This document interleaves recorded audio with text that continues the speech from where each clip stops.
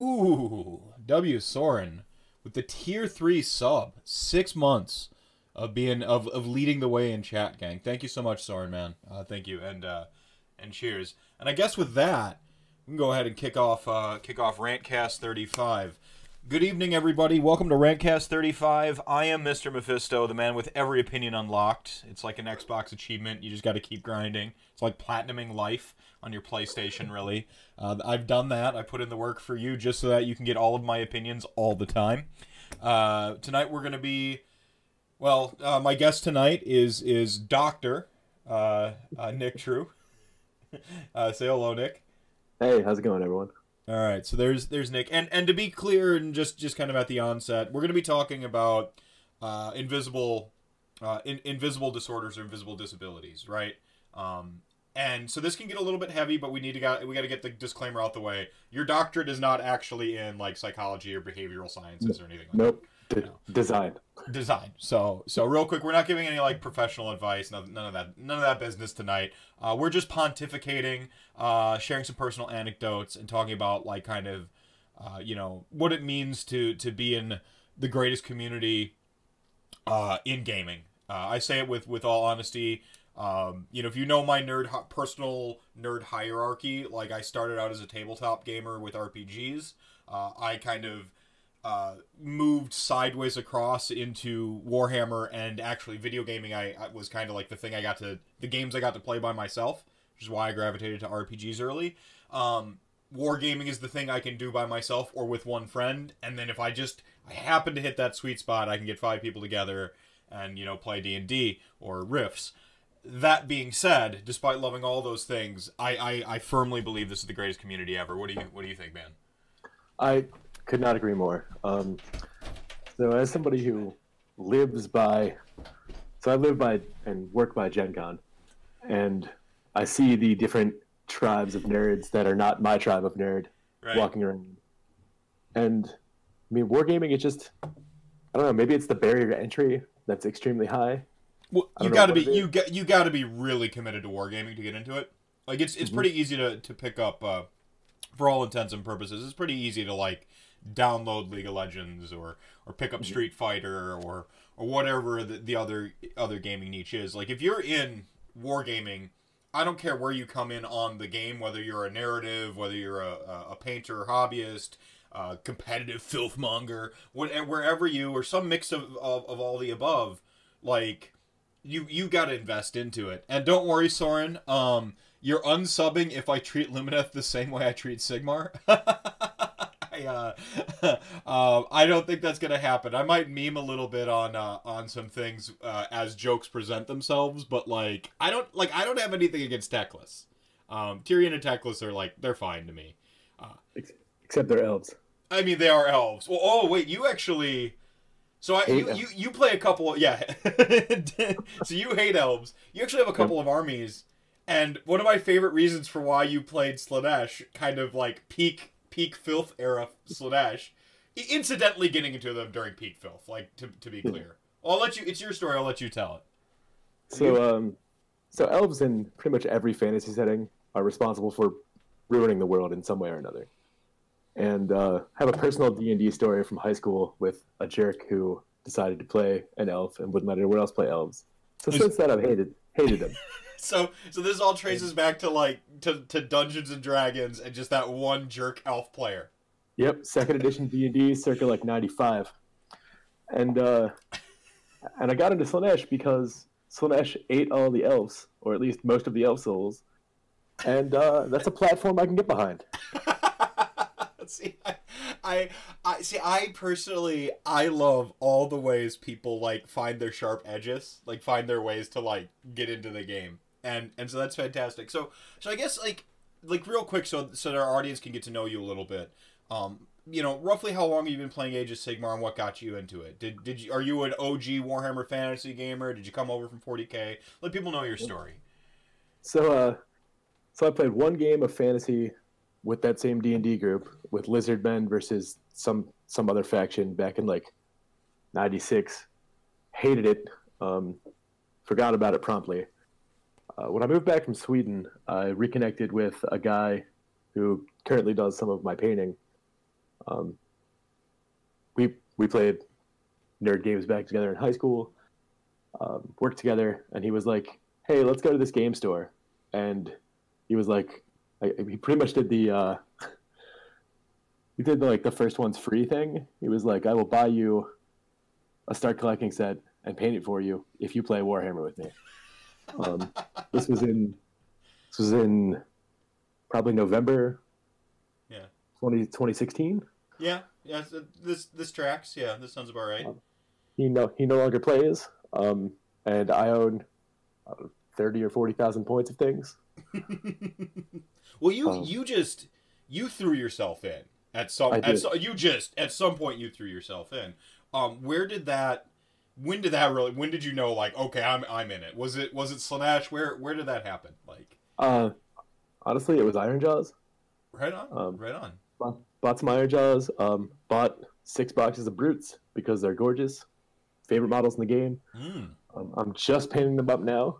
But my first tournament was Michigan GT in, I think it was 2016 or 2017, whatever the train wreck one was that Detroit played Detroit and Milwaukee played Milwaukee. That might have been 17. I think that was more recent than that. And I got a 0 on my paint score and openly laughed at.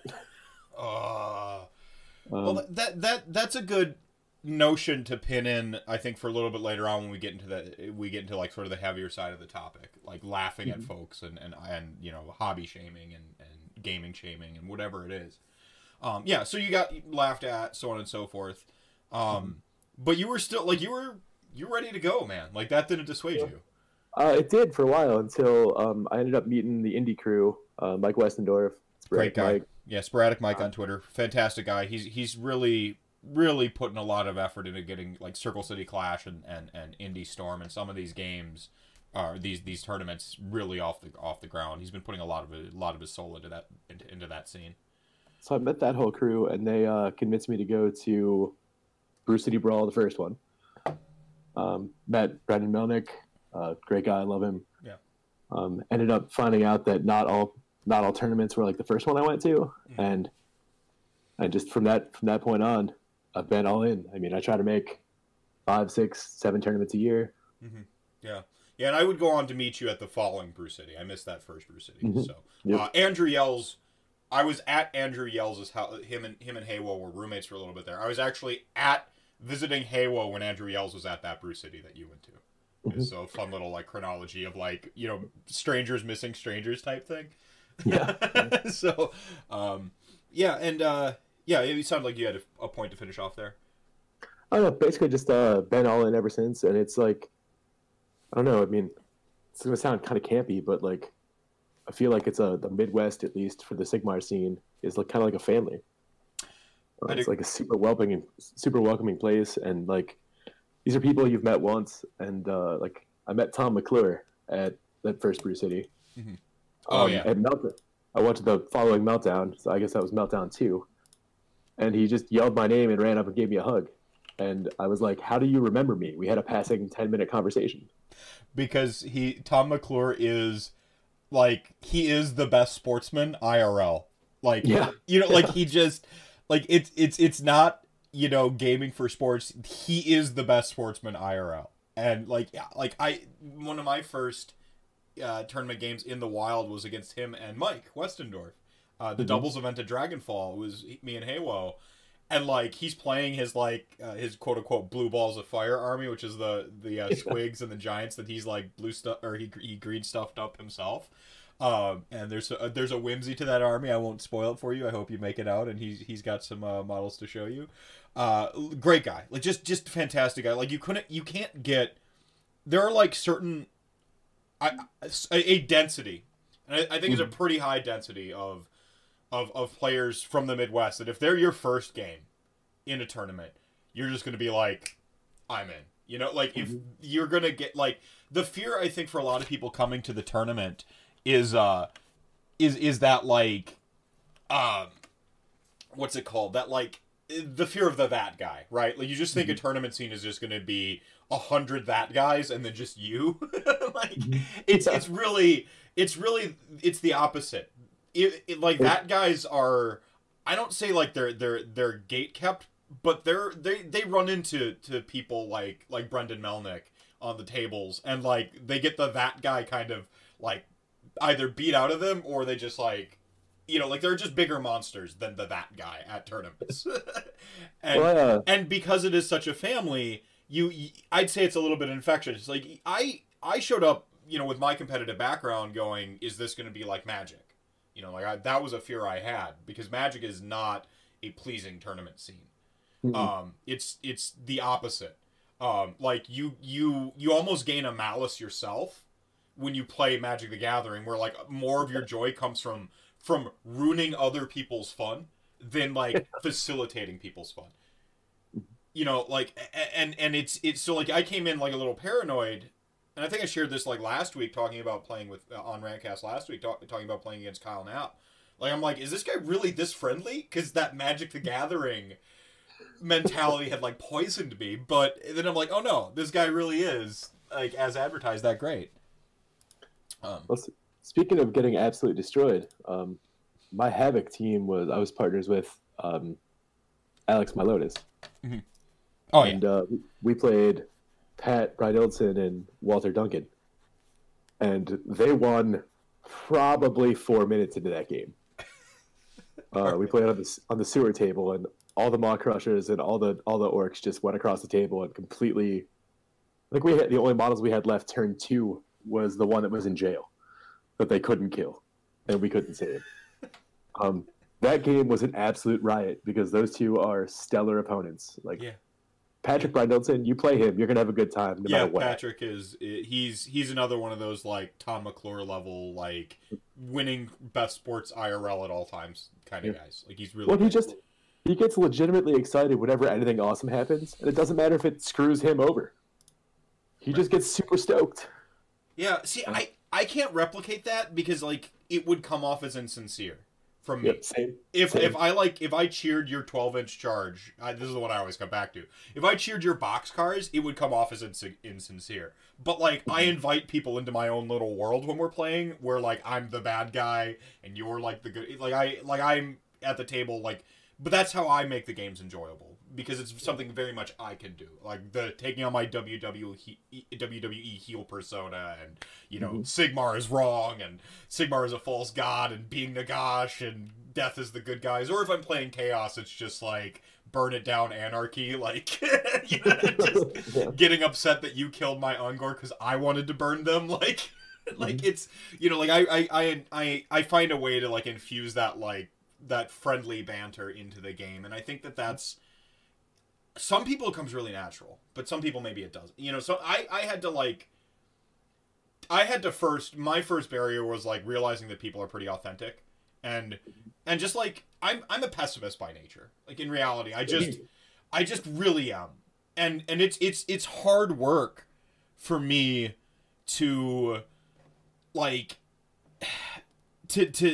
to be more positive, but it's really almost easy when you have that vibe you have in this Age of Sigmar scene of like people, like, you know, you get to know a lot of the same people you see at the tournaments, and like, so that like kind of disarms you a little bit. You know that you have at least one thing in common, which is this awesome game, so that disarms you a little bit, and then you can work on some of that stuff and disarming your own skepticism to where you can just get it out the way and enjoy the games you're playing. And I think that is something that is what we're talking about kind of early here on the onset, is that makes Age of Sigmar such a great community. Absolutely agree. And it comes down to like another topic for another show, another day, is like, play how you want to play, and that's okay. Like, no matter how you want to play, like if you want to get super into hobby and don't care if you win or lose, that's cool. If you want to bring a hard list and win, it's a tournament, that's cool too. Yeah. Well, finish your point. Basically, like, as long as you're not like, I've been absolutely destroyed. Sean Clark has beaten me turn 1 before, but it was still a great game. You know, he was still a great opponent. He was like, this is where you messed up, and here's how you can play better in the future. Yeah. Yeah, I mean, and I think that's really important, because we do have a social game. You can actually set your expectations and moderate and mitigate expectations between yourself and your opponent, right? Like, I know if I'm playing Sean Clark or basically anyone from the Detroit Warhammer Club, I know what type of game I'm about to get, right? And then I just play to that level, you know, I set my expectation to that level and try to like deliver. You know, because then at that point it becomes on me. Now I have this expectation set realistically because I know the opponents, and then from there it's just like now it's time to deliver. Oh man, thank you so much, Necrolepsy. 5 months. Thank you for the tier 1 sub, man. Real quick though, before we move past the point too far, there's some fighting words here in chat. So chat gang already firing off. Soren's coming to Midwest Meltdown. He's actually grudging AOS Coach. I don't know if you know about this. Have you heard this? Yeah, right on. Yeah, it's pretty great. Going about to 5 Masters event this year as well. I want to get into the community in person, not just on the internet. And I think that's the first step that's important is like I think there's a natural progression of like engaging the community on the internet first and then like wanting to wander out of your hobby store and so on and so forth. And like, you know, if you get caught up in the internet like frenzy, or especially around releases and FAQs, and right around those times, it's like it can be hard to like go on Facebook or TGA. If you get caught up in that, you're going to get a certain picture, I think, of like what an AOS is. But it's the sort of, it's the LGS, it's your friend's house, and it's that tournament scene that are the reality of Age of Sigmar, not the noise on the internet. And I'm really happy you're coming out of your shell there, Soren, and coming to some tournaments, especially Midwest Meltdown, where I'll be as well. And people referencing Magic the Gathering, I played blue, didn't I? Yeah, I did play blue. My favorite deck ever was Survival Bant. So I played I played Magic the Gathering basically since it was out. Like, I wasn't a beta player, but I really got into it around Portal, the first Portal. And I know it wasn't real Magic, but I didn't know that when I was like a 10-year-old at Target just buying a box. I had no idea. It looked like the game my grandma's friend was playing one day that like I really watched and was fascinated with. And so setting the timeline early, it wasn't until college that I hit it pretty hard, which would have been the Onslaught block. Why am I hearing getting reverb? Is your microphone? Testing. I'm sorry, speak again?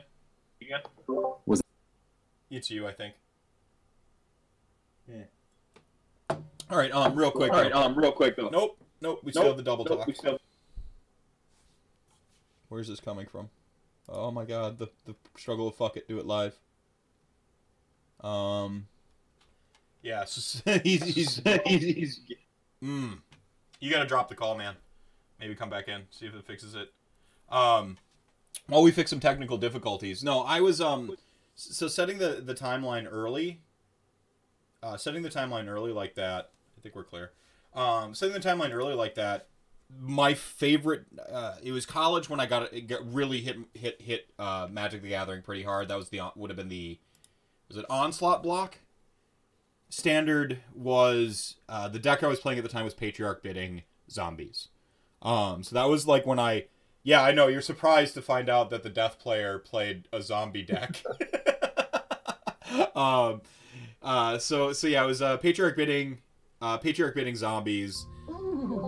And then from there it was I played Onslaught block, and then what happened to me was like a natural progression to become a legacy player, which is your deck cycles, and then you're like, I can't play this at events anymore. Well, I want to keep playing it. So what format lets me keep playing it? And then that was Legacy at the time. So I played Legacy, and then you find out that your deck that you loved in Standard that cycled is trash. and so you start playing Legacy. I started out then with Mono Red Burn because it was the cheapest deck to build that was remotely competitive. I had a lot of great times with Mono Red Burn. But that I inevitably ended up I played Dredge / Icarid because it was like a throwback to it was like a throwback to my zombie bidding deck. When I first played back in the Portal days and stuff like that, I usually played Sui Black. And then so I played a long time. We'll shorten this rabbit hole up a little bit. My absolute favorite deck though was Bant, which is white, green, blue. I loved Bant because it was control with a flashy finish. It was specifically survival Bant. You had a little toolbox. You could survival for whatever creature you needed that solved the problem. I had the big combo finish with Loyal Retainers, Emrakul. So it was like the biggest way I could finish the game ever. But I loved the combo element and combined with control. I loved Reanimator. I loved Blue Splash Reanimator. I love Atraxa in EDH. Yeah, I'm a blue player. And where the fighting words came in is saying that blue players are like the Teemo of Magic the Gathering, and that's the fighting words. That's mean. That is just a low blow, Soren. But yeah. You had Midwest Meltdown, you're grudging me to a drinking contest. I don't have a grudge yet, G-Dead. So if you need a grudge, cheers. And then so now we're all caught up. I just wanted to say, like, to Soren, you said one of the reasons you support me is because I do topics like this. Today was this time of year is a rough time of year for me. It's my regular depression compounds with my seasonal depression, compounds with my seasonal layoff, compounds with like my mother's death anniversary, which hits me hard every year. So it's a hard time of year for me. And my escapes have always been like reading, gaming, just anything I can do to take to disengage my brain from reality. The thing is most of those things I do to disconnect oftentimes end up trapping me with myself. If I'm writing an encounter for Dungeons and Dragons, I'm sitting there and I'm writing stats up or whatever. I'm like, oh, this monster should breathe fire. And then oh no, it should breathe something cooler than fire. And then you get in your own head, and it just, you know how brains work. Sometimes you just think about one thing, and that sends you in a different direction than you anticipated. The thing that I absolutely, getting back on topic, that I love about Age of Sigmar, over some of my other vices, is that it's an escapist vice in all those other ways. But rather than disconnecting from people, it helps me connect again to people. Like, this isn't like me disconnecting from reality completely. It's me suspending reality to hang out with my friends and make connections and not feel like I'm trapped in my own head. So sorry to get all heavy on y'all, but that's, it's important to me to give back in that respect because everybody's helped me. So like, yeah, I might defend Ossiarch Bone Reapers and tell people to get good on Warhammer Weekly, but when it gets right down to it, that's just the game. The person, I'm so much more than that. And, thank you for helping me and supporting me, everybody. Nick, man, you've been an unexpected great friend out of like that. One of those like rare gifts in this community where like you meet somebody and you like hit it off and like, now I've got a friend for life. So. Well, I mean, like, speaking of not being alone with your thoughts, you rode down with me to DashCon because I didn't want to be alone with my own thoughts for 6 hours, Yeah. And that's really great. And another thing I want to add on to what you said about the hobby, or this community sort of pulling you out of your shell. It does that, but it also forces you to create to be a part of it. Yeah, and oftentimes I find myself in the lowest points of my life doing nothing. And the reason I buy so many models is if I get pulled into one of those things, like I'm forced due to the standards of hobby at these events to create something. Mm-hmm. And it may be marginal and it may not be the best painter, but I'm still proud of it. Yeah. Well, and you fell into one of those traps I fell into kind of early on in my hobby journey, was I broke my hand and it just like, it was this complete mental block for me where I'm like I can never be that good because I have a handicap or whatever. And this is more on the physical, not so much an invisible one. But like the mental block was invisible to me. It was like I will never be a great painter, so I might as well just like focus on being a great gamer, right? And so but that was a trap for me because like so many people apart from like the getting laughed at for your zero paint score, so many people are more than willing to just help you, and they're just happy when they see you on the table, right? When they will take your army at like half the quality of a commission paint. And nothing, if you have the money to throw at commission painting, I'm not judging you for that. But the point I'm making is that people, if they see you on the table, they see the conversion, and then you can like talk about, oh yeah, I was trying to paint this and I messed up here, but you can see how I kind of turned it into like looking like a sparkle or something, whatever those little like happy accidents are, just to borrow from Bob Ross there, like whatever those are, you can like tell them about that, and then people are like actually interested in seeing that the you on the table. And I think that really helps. You know, that helped me. It took me a year to get over my mental block of painting, like one entire year. And it was really helped by the fact that Bone Reapers came out, because I'm like, they deserve better from me, you know, than just paint 3 colors standard, put it on the table. And you've actually been doing a little bit of that too now, right? Yeah. So I'm actually now just getting around to painting those iron gels that were laughed at in 2017 or 16 or whatever it was. Yeah. But I took the Nurgle that a guy from Indy. I went through a divorce, and one of the lowest points of my life, and I was about to give up on this hobby because I couldn't get it painted. I couldn't get my army painted to take to Brew City. But a guy from Indy came down. His name's Dan. He came down and helped me learn how to paint. We followed one of Tyler Megel's tutorials, right? And took it to Havoc. Got 2 off of max paint score for something that I didn't think was that great, but you know, someone like Herner who really cares about hobby, like that just made me feel good, right? Yeah. And he talked through it, and he was like, I really like what you did here. I like what you did here. People are just willing to help you. Yeah. They're willing to give their time because I don't know, like we're all sort of weirdly bonded over war dollies, right? Yeah. Yeah. Yeah. It's one of the, yeah, it's just one of the things that just, you know, like you have so many points to like intersect here. And I think a lot of people, like, it just resonates. It's just, you know, it's beautiful. Yeah. So, catching back up on Chat Gang here. Oh, hey Adam, welcome. Beers all around the Midwest Meltdown. Wish I could drink beer. I miss carbonated drinks. Right on. Vodka martinis. I'm sure you'll be able to mix up some martinis, or there'll be a bar at Midwest Meltdown. I think there was a bar. There was. We're not switching venues that I know of, so. Yeah, so you should be covered still, Soren, I think, for your grudge with Magro. Yeah, so I guess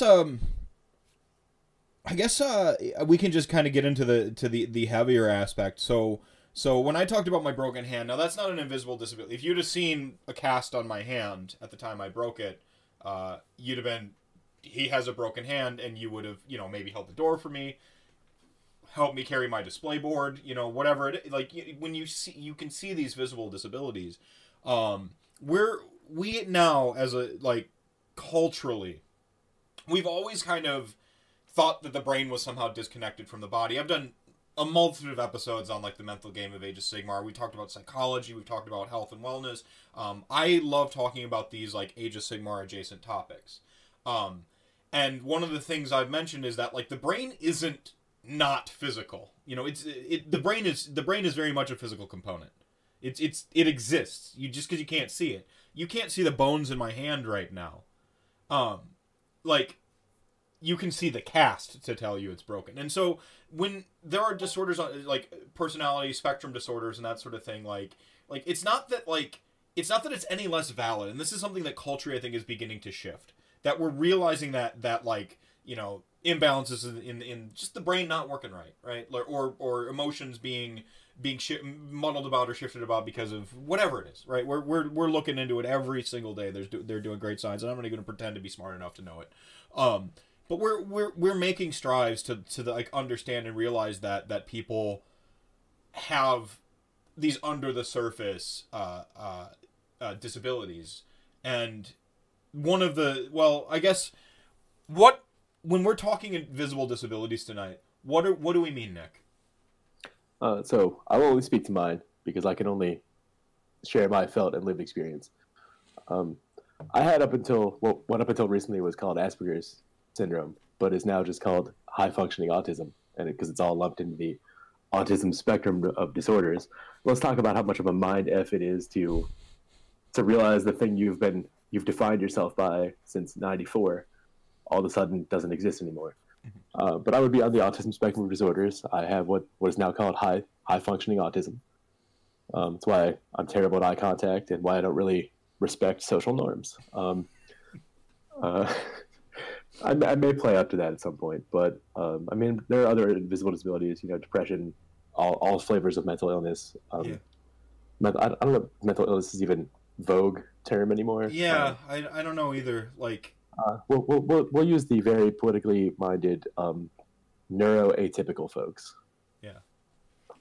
But for me, it's I've been through a lot of cognitive therapy, and so like just some framing. I don't know. I mean, like The Big Bang Theory, Sheldon Cooper is like the only Asperger's like hero we have, and I think he's a terrible example of who we are as people. And it's so ill understood that, I mean, it can go very different, here and there. Well, for a long time, we actually thought that Asperger's and being a sociopath were like the same thing.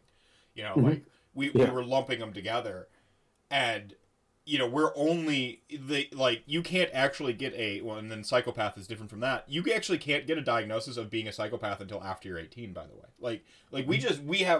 We have legal boundaries to understanding various mental, like you said, mental illness maybe isn't the vogue term, but we've been evolving the laws on this stuff. Like we've been looking into science, and like autism as a spectrum disorder, that's relatively new, in the sort of like history of of human diagnosis. We just he's just weird, right? Like what kind now? It's gotten a lot more, it's gotten a lot more in depth. But like again, the brain, I don't want anyone to take anything away from from a disorder just because you can't see the cast. It's important to understand. And so so you're on the spectrum, high functioning. How does that exactly present itself in your case? Because again, it's a broad spectrum. Lots of people might end up on different points in this. So yeah. So like for instance, I'm overly sensitive to sights, sounds, smells, textures, feels, tastes. Like velour really offends me, which is a weird thing, but like. So you could never be the velvet velour. You could never be the man with no name, Zap Brannigan. No, nope. Particularly like we have. So Zap Brannigan cosplay out. We can't do our partner cosplay of me, Kiff, you, Zap Brannigan. All right, it's out. Not a thing. So it generally presents like people with formerly what was called Asperger's syndrome tend to be called little professors. Like we develop language skills early. We tend to be overly articulate, overly pedantic. Our level of specificity is inappropriate for most contexts. Like for instance, the other day, this is a situation that happened in my life. At work, we have a rule where we have badges, and if you badge someone else in, it's a terminable offense. And I've started to pick up that I'm becoming more cognizant of how I'm different, because a woman who we'll just call society's conventional definition of attractive said, "Excuse me, sir, can you badge me in? My badge isn't working." And instead of doing the Midwest polite thing of "I'm sorry, I can't, and here's why," I just said, "No, I can't do that." And that's very different. It's subtly different, but it puts people ill at ease because they're used to having some sort of like apology or explanation for it. Mm-hmm. And she was like, "Well, I really need to get somewhere," and I was like, "I really don't give a shit about your problems because I don't." And I just don't. I don't care about her problems, and I don't know her, so I don't feel any sort of obligation socially. And then she sort of raised her voice at me to shout some hurtful things, and I just threw my hands over my head and said I needed an adult 3 times very loudly, which I've learned is a great way to de-escalate any social situation. Because it really gets everyone's attention, and people hate being stared at. Yeah. And I don't necessarily mind it, but it presents in me like I would say intense interest in 4 to 5 different subject areas Mm-hmm. to the exclusion of all others. Mm-hmm. Which is why I really like getting back to the Sigmar community, like the ability to go to a 2-day event or 4-day event and talk exclusively about one of the things I care about at length. One of the 4 or 5 things you care about. Yeah. At length with people who also want to talk about it is just, it's empowering and relieving. Yeah. Because when I you've met my girlfriend. When I talk to her about Warhammer, I don't notice her eyes glaze over, and she's too polite to tell me to shut up. Right? Well, I mean that's the thing, is like that's also like a nerd thing too. So like, and being like, you know, being invisible, like we just think you're a nerd being a nerd, and you're amongst, you know, like that's also a nerd thing too. Is you just at some point don't recognize that people have like checked out, and I think some people. I mean, that's not to say like you can't like. You don't have like it's not that you don't necessarily possess empathy or anything like that, because empathy is sort of like it's a trained thing. It's a learned thing. You can learn to go, oh, this is not appropriate, or I should feel bad, right? Yeah. Because one of the old understandings of autism is like, oh, they don't feel empathy, or they have emotions but they don't know how to express them, or like we're very capable of understanding why things are weird. We don't feel that they're weird. Mm-hmm. So like I can logically understand that something I've done is awkward, but I don't ever really feel awkward about it, if that makes sense. Like I can be like, oh, other people are embarrassed for me. Yeah. But I'm not really embarrassed. We often get accused of not accused. We will Emperor's New Clothes people, if that's a metaphor I can use. Yeah. Like we will be like, y'all naked, you know, like. So we just call out, I have learned through the years that there are things you just don't do, right? Like I'm going to share with you the most important revelation of the last 12 months of my life. Okay. So guy I work with, his name's Derek. We've had a few jobs together. Great guy. Love the guy. Super, super amazing human being. Derek has many children. I don't care about his children. And it is very hard for me to like actively participate in conversations about his children. Mm-hmm. And I thought this made me a terrible person because everyone else seemed so interested. Until somebody pointed out that like no one really cares about those things as deeply as the person talking about them. Sometimes just part of being a person is caring about things that people you care about, even if you don't care about them. Yeah. And like realizing that my feeling was relatively, and I'm going to use a loaded term here, normal, was sort of empowering. Yeah. And that's to bring this long tail back to the Sigmar community, just knowing that like I want to play hard, right? Referencing earlier. I'm not necessarily skilled enough to play hard. As Brandon would say, I've wrecked a couple Ferraris. But like that's how I want to play it. I think that's okay. Yeah. And there's a place for everyone in this community, and it's just sort of like it's welcoming in a way that, I mean, we're sort of like more functional juggalos, if that makes sense. Like, don't lump us in with juggalos. You rubbed 2 whole Ferraris, Brendan says. Like real quick rabbit hole. You actually just we'll come back, like we'll pin this juggalo business here. We just pin the juggalo business here. Yeah, so Soren here, he's one of his children is autistic. Social cues are hard for an autistic person to pick up on. The hard part is knowing you have to adjust your thinking to take this into account when you are raising an autistic child. And so, like, I mean, I have faith in the community to like be woke and become more aware of other people, and that's part of the reason I think we're doing this show, is to just raise some awareness in how you approach other people when you approach the game, because this isn't just like about people with disability or whatever, or disorders. This is about like sort of improving the Age of Sigmar game and community experience for everybody in a manner that is just going to be beneficial and give each other like the benefit of the doubt. Mm-hmm. And I think that's really what it comes into, is like, you might not pick up on social cues, but we can sort of establish the social contract, and like whatever it ends up being, you can go, oh, this is the expected thing. Like, you can codify not picking up people's dice, right? And not need to understand if it's socially awkward or not. You know, these are things we can do as a community. Being on time is like a very basic thing that shows like respect for the opponent and respect for the game, right? Like, there are things like this that are like socially like one sort of area, this is what's right socially, and then you can actually go, oh, game wise, boom, and then you just move that over into the social sphere too, and go, hey, now these things are all appropriate, and then I think part of it is having a tolerance zone, understanding that everyone approaches it a little bit differently. What's right for you might not be right for them, but having some sort of understanding. The social contract is really, I think, the best way to put it. Well, the best way I've heard it described is you could never be certain of the wars that are going on in someone else's head. And I mean, just for autism spectrum disorders, I believe the rate of appearance of that in broader society is 1 in 200. I'm willing, if I were a betting man, which I am, I'd be willing to bet that that's closer to like 1 in 50 in nerd communities, right? Probably.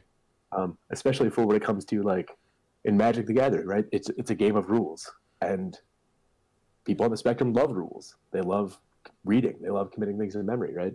Yeah. Naturally good at it. So I think that we could just all be a little bit, more understanding. And I try to be, but so I recently got some helpful critique from Boy Wonder, where he was like, I always ask at the end of the game, like, how can I be a better opponent?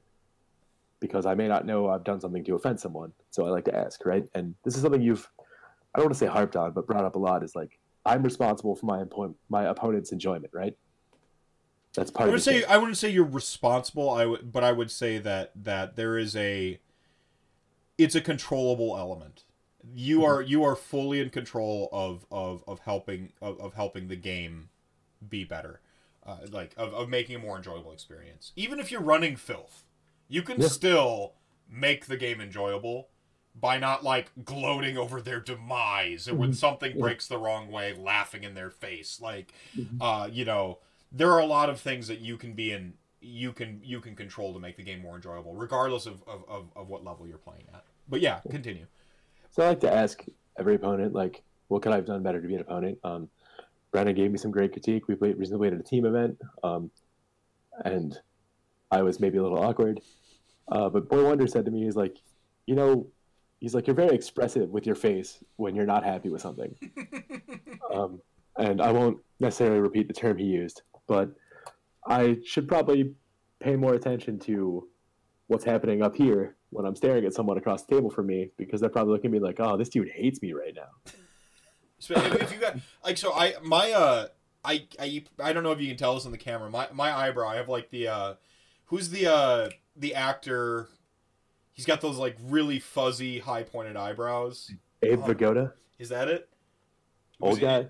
Yeah, older gentleman. Yeah, like I've got like the eyebrows kind of like that. Like maybe Vincent Pricey even, where like I just have this peaks on my eyebrows and like a natural like just sort of like I just have like that natural like intense look, right, especially around the eyes. And I often stand with my arms crossed when I'm like thinking.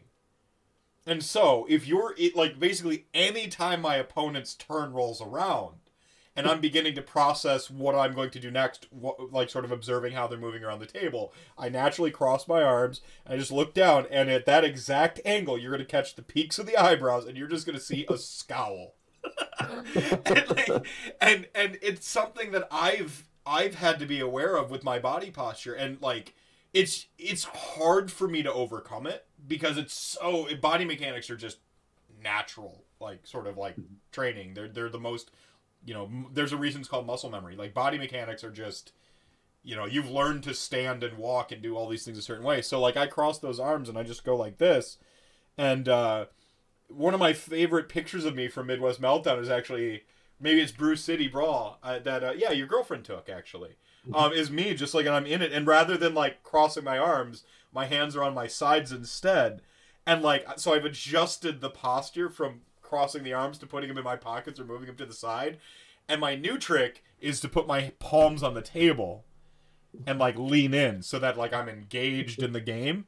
And so like I've just been like I'm currently, I guess what I'm saying is I'm currently experimenting with my body mechanics to try to like figure out something that like doesn't seem as standoffish as like going like this and like frowning and crossing my arms and looking down at the table. Yeah, yeah. I mean, my face is gonna do what my face does, and I don't Yeah. know. Maybe I need like a mask or something, like a coronavirus mask. Um, too soon. Too soon. Soon. No, I think no, I think just being aware of like body mechanics and posture, faces, right? Like I can't do anything about my eyebrows. Like I just can't. Like they're gonna naturally furrow, right? Like my brows are just going to like do that. You know, my eyes and just how my whole face is set, it's gonna do that. But like I can control where my arms are and and saying stuff. And some people don't want you to just like be yakking the whole time they're like thinking and moving, right? Yeah, And that's just fair. like you can. I mean, part of it is like reading other people's body language too. I mean, it could be a little bit of a trap because again, if you're looking at my face, you might not get a full understanding of my reaction. So like, I know this is crazy, but just like talking to your opponent and like establishing some like decorum at the table, picking up on their habits and what they're doing as they're playing through the game, and like I don't want to say like copying their habits or whatever, but like going, okay, like this person, they think they're talking to me while they're moving. Oh, well then okay, then it's probably okay that I do that same. Then I talk to them while they're moving too, like things like that, like picking up on those little like social cues. These are things that can just help you have a better social experience while playing Age of Sigmar, and I think that's important, especially when you have you don't know what you don't know what war is going on inside somebody's head. Talking about the game is a really great respite for everybody though. There's a reason I committed to two days that weekend to play this game. Like I'm more than willing to talk to you about Age of Sigmar. I want to know about your army. Like this is the time to have those conversations you can't have with your significant other at home because they don't give a shit about your game. Mhm. Well, and not only that, but like one of my first real event, Brew City, the first Brew City, you have Bryce get up and speak very very vulnerably about a situation that affected him, losing a friend to a mental health suicide, right? Right. And he spoke so very openly about it that it just sort of welcomed people. Like it made me feel like if he's willing to have that conversation in front of a large group of people, he either trusts those people implicitly, right? Mhm. Or it's just it's just okay here. And I mean, I think he's a hero for putting on that effort. Yeah, and Year after year. he runs the charity for prevent suicide Milwaukee, right? Like he that's the event he was working for, and or working for the charity he was collecting for, I should say, and he did a great job with that. And to share the personal story and the personal element, I think just made it. I mean, I was tearing up. I was like I bet you a majority percentage in that room has like knew where he was coming from, because I do think that in a sense, you talked about like people who maybe like on the spectrum or like like gravitate towards the game, its rules and it's focused. You get a certain percentage of people who are socially marginalized gravitate towards nerd things, right? You get a certain, and then you get a certain percentage of veterans who love to play war games, and I think every single one of those groups of people has some struggle with a mental disorder or an invisible disorder. Absolutely. And so I think it really resonated with everyone, and that's the thing is like I don't need or expect anybody to share their story if they've got one. Like that's not the expectation, But to know that you're welcomed, I think goes a long way too, and to know that people have been through what you've been through. I had someone today tell me that they literally just sent me a message. They're like, "You're awesome." I'm like, "What?" And they're like, "You're awesome. I think it's awesome that like you're brave enough to share these stories. He's like, I can't do that, but like you're awesome and thank you for doing that. And I'm just like, noted, you know, and that's why I do it, is because I saw somebody I respected in actually the D&D community start being like visible, right? Like visibility is the issue. That's the problem we're talking about. When I wear the going back to the cast on my hand for my broken hand, you know I broke my bone that you can't see. It's so much harder to like just see that somebody what someone's struggle is, what someone's disorder is. And so like saying it is really all we can do, right? And that when I saw this person in the D&D community say it out loud, I'm just like, I'm gonna do that going forward, because when they said that, I didn't feel alone anymore, and I knew that like if I say it, there are gonna be people who keep scrolling because they don't need to hear it, but there's gonna be like 3 or 4 people who stopped scrolling and needed to hear it, needed to feel normal, like you mentioned earlier. Like you had that moment where you're like, it was affirming, it was empowering, because you're like, oh, this thing that was always like I just didn't necessarily understand, this was normal for me, this was empowering, and I think that's what it's about.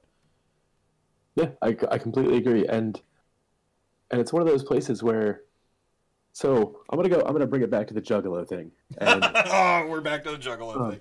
Well, the reason I bring that up is so I don't understand Juggalos. I don't get it.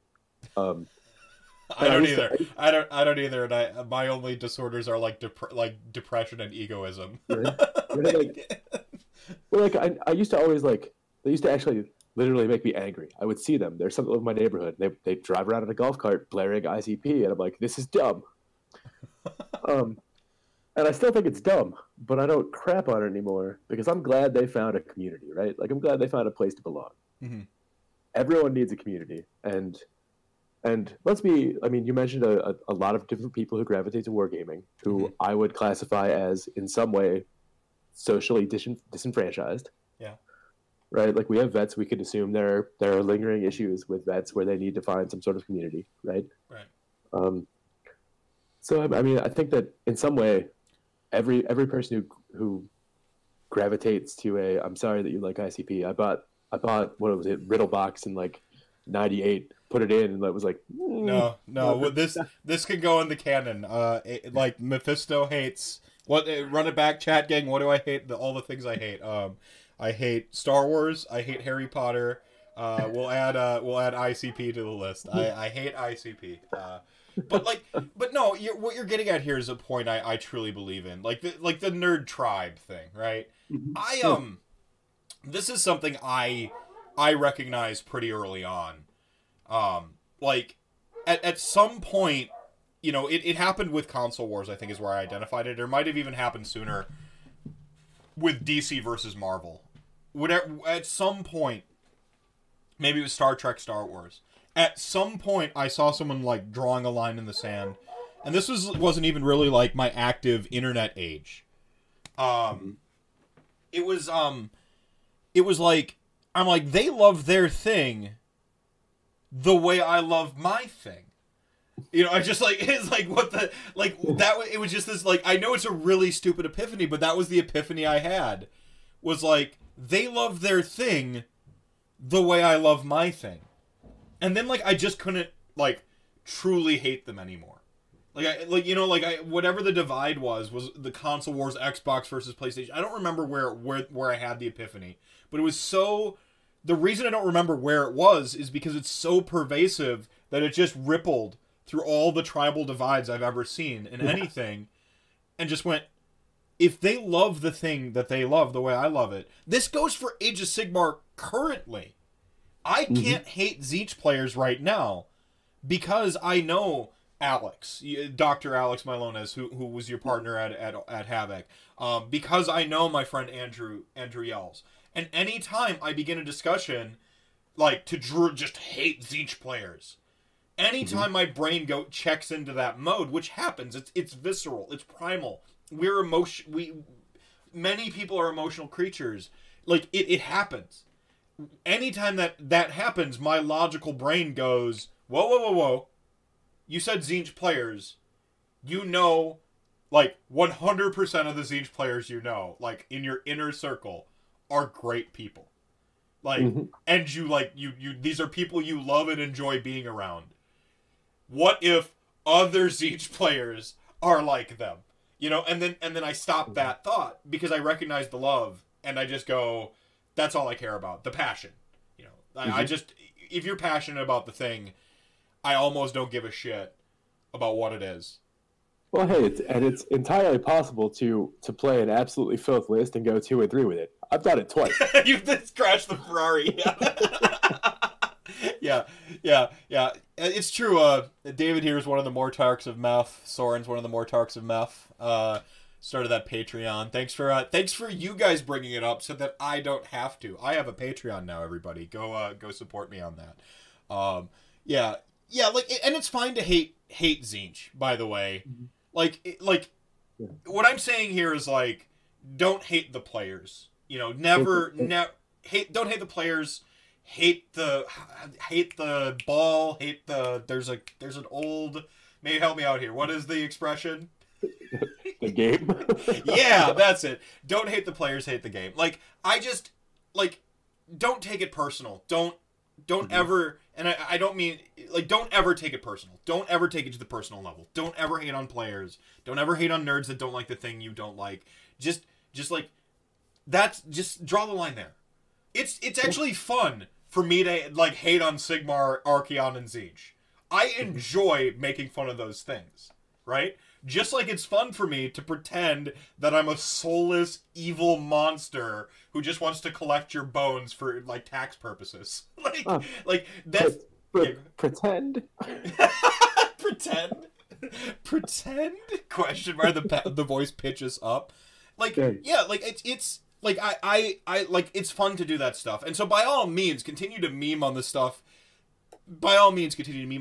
Just, like, don't take it to the personal level. Don't attack the players. You know, don't ever go that way. You know, we can think Tzeentch is out of line, but, like, Tzeentch players and bandwagoners, and you shut the fuck up. I don't want to hear that stuff. Like, well, I mean, if you see somebody who, like, dipped a bunch of horrors in, like, pink house paint to put them on a table. Sure. Right? Well, hobby shame them, by all means. Hobby shame, canonically, we're okay with here on Rantcast. Like, by all means, hobby shame them. And like, that's the thing. Like, if someone's like, I don't really love the army, I just want to win. And then you just go, you're passionate about winning. Gotcha. You know, like... That's okay. Yeah. Hate that kid. Yeah, I don't know. Like, I hate the game, Triple H. We got chat gang going off now. All we had to do is say Tzeentch 3 times. BRB ordering a Tzeentch army. I don't know. I don't think Tzeentch's reign at the top is going to be as long lived as, like, Slaanesh or as brutal as Flesh Eater Courts. There's my, like, hottest of hot takes.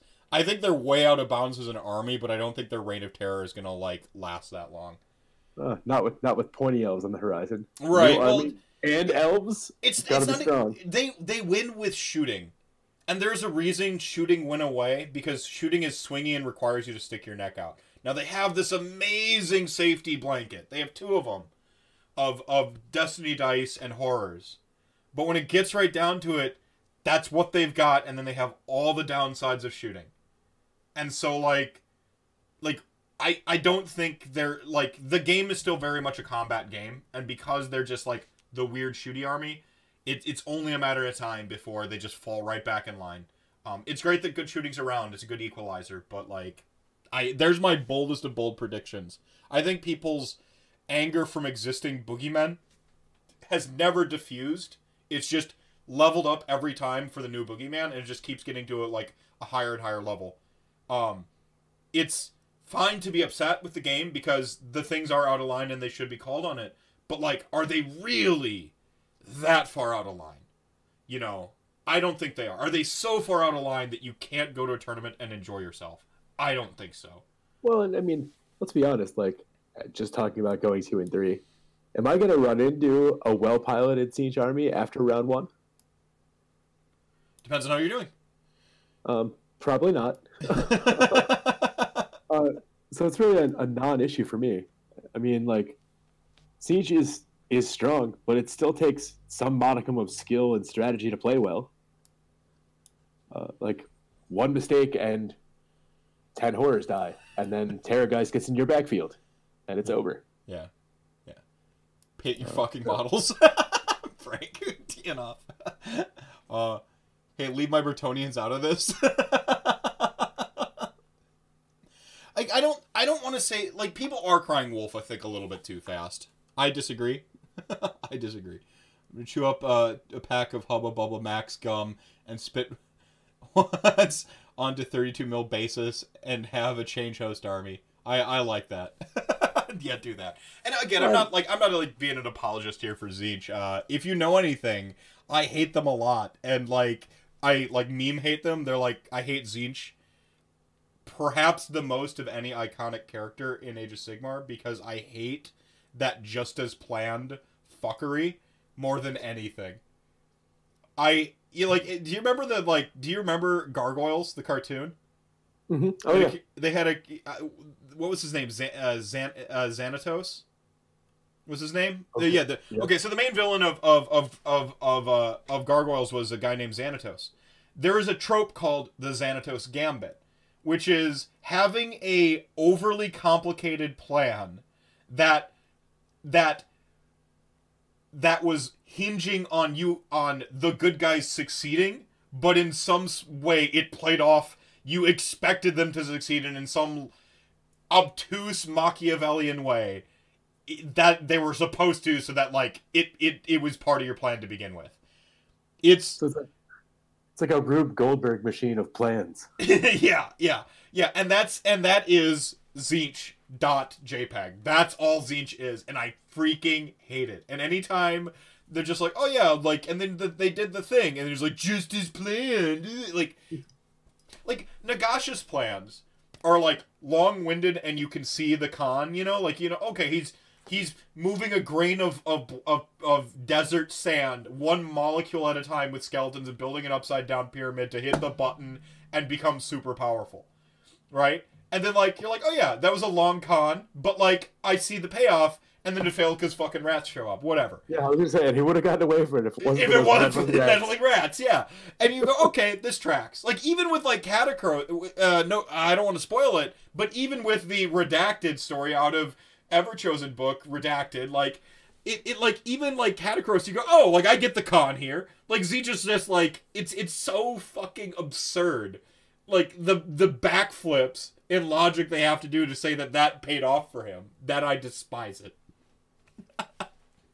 So, yeah. No, it's not too early to hate Tzeentch.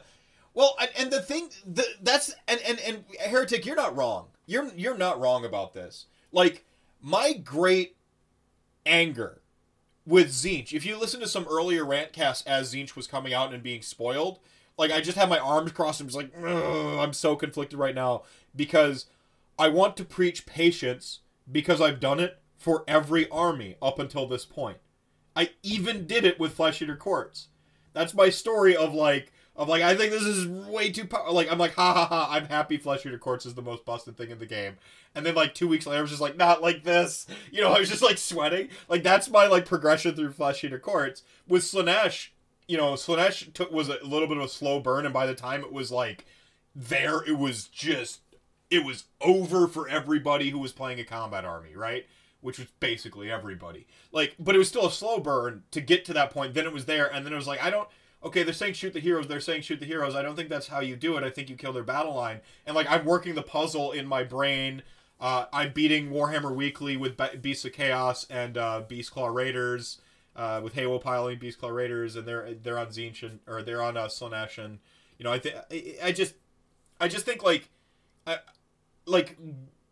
it's, the problems are obvious, yes, but the solutions aren't. And so, like, that's what, when I'm preaching patience, that's what I'm talking about, I think, is that like, the solutions aren't obvious. It's easy to see something's a problem. I become more interested in wondering if there's a solution. Now, it's bullshit to say the solution is going to be a future release. I don't like that.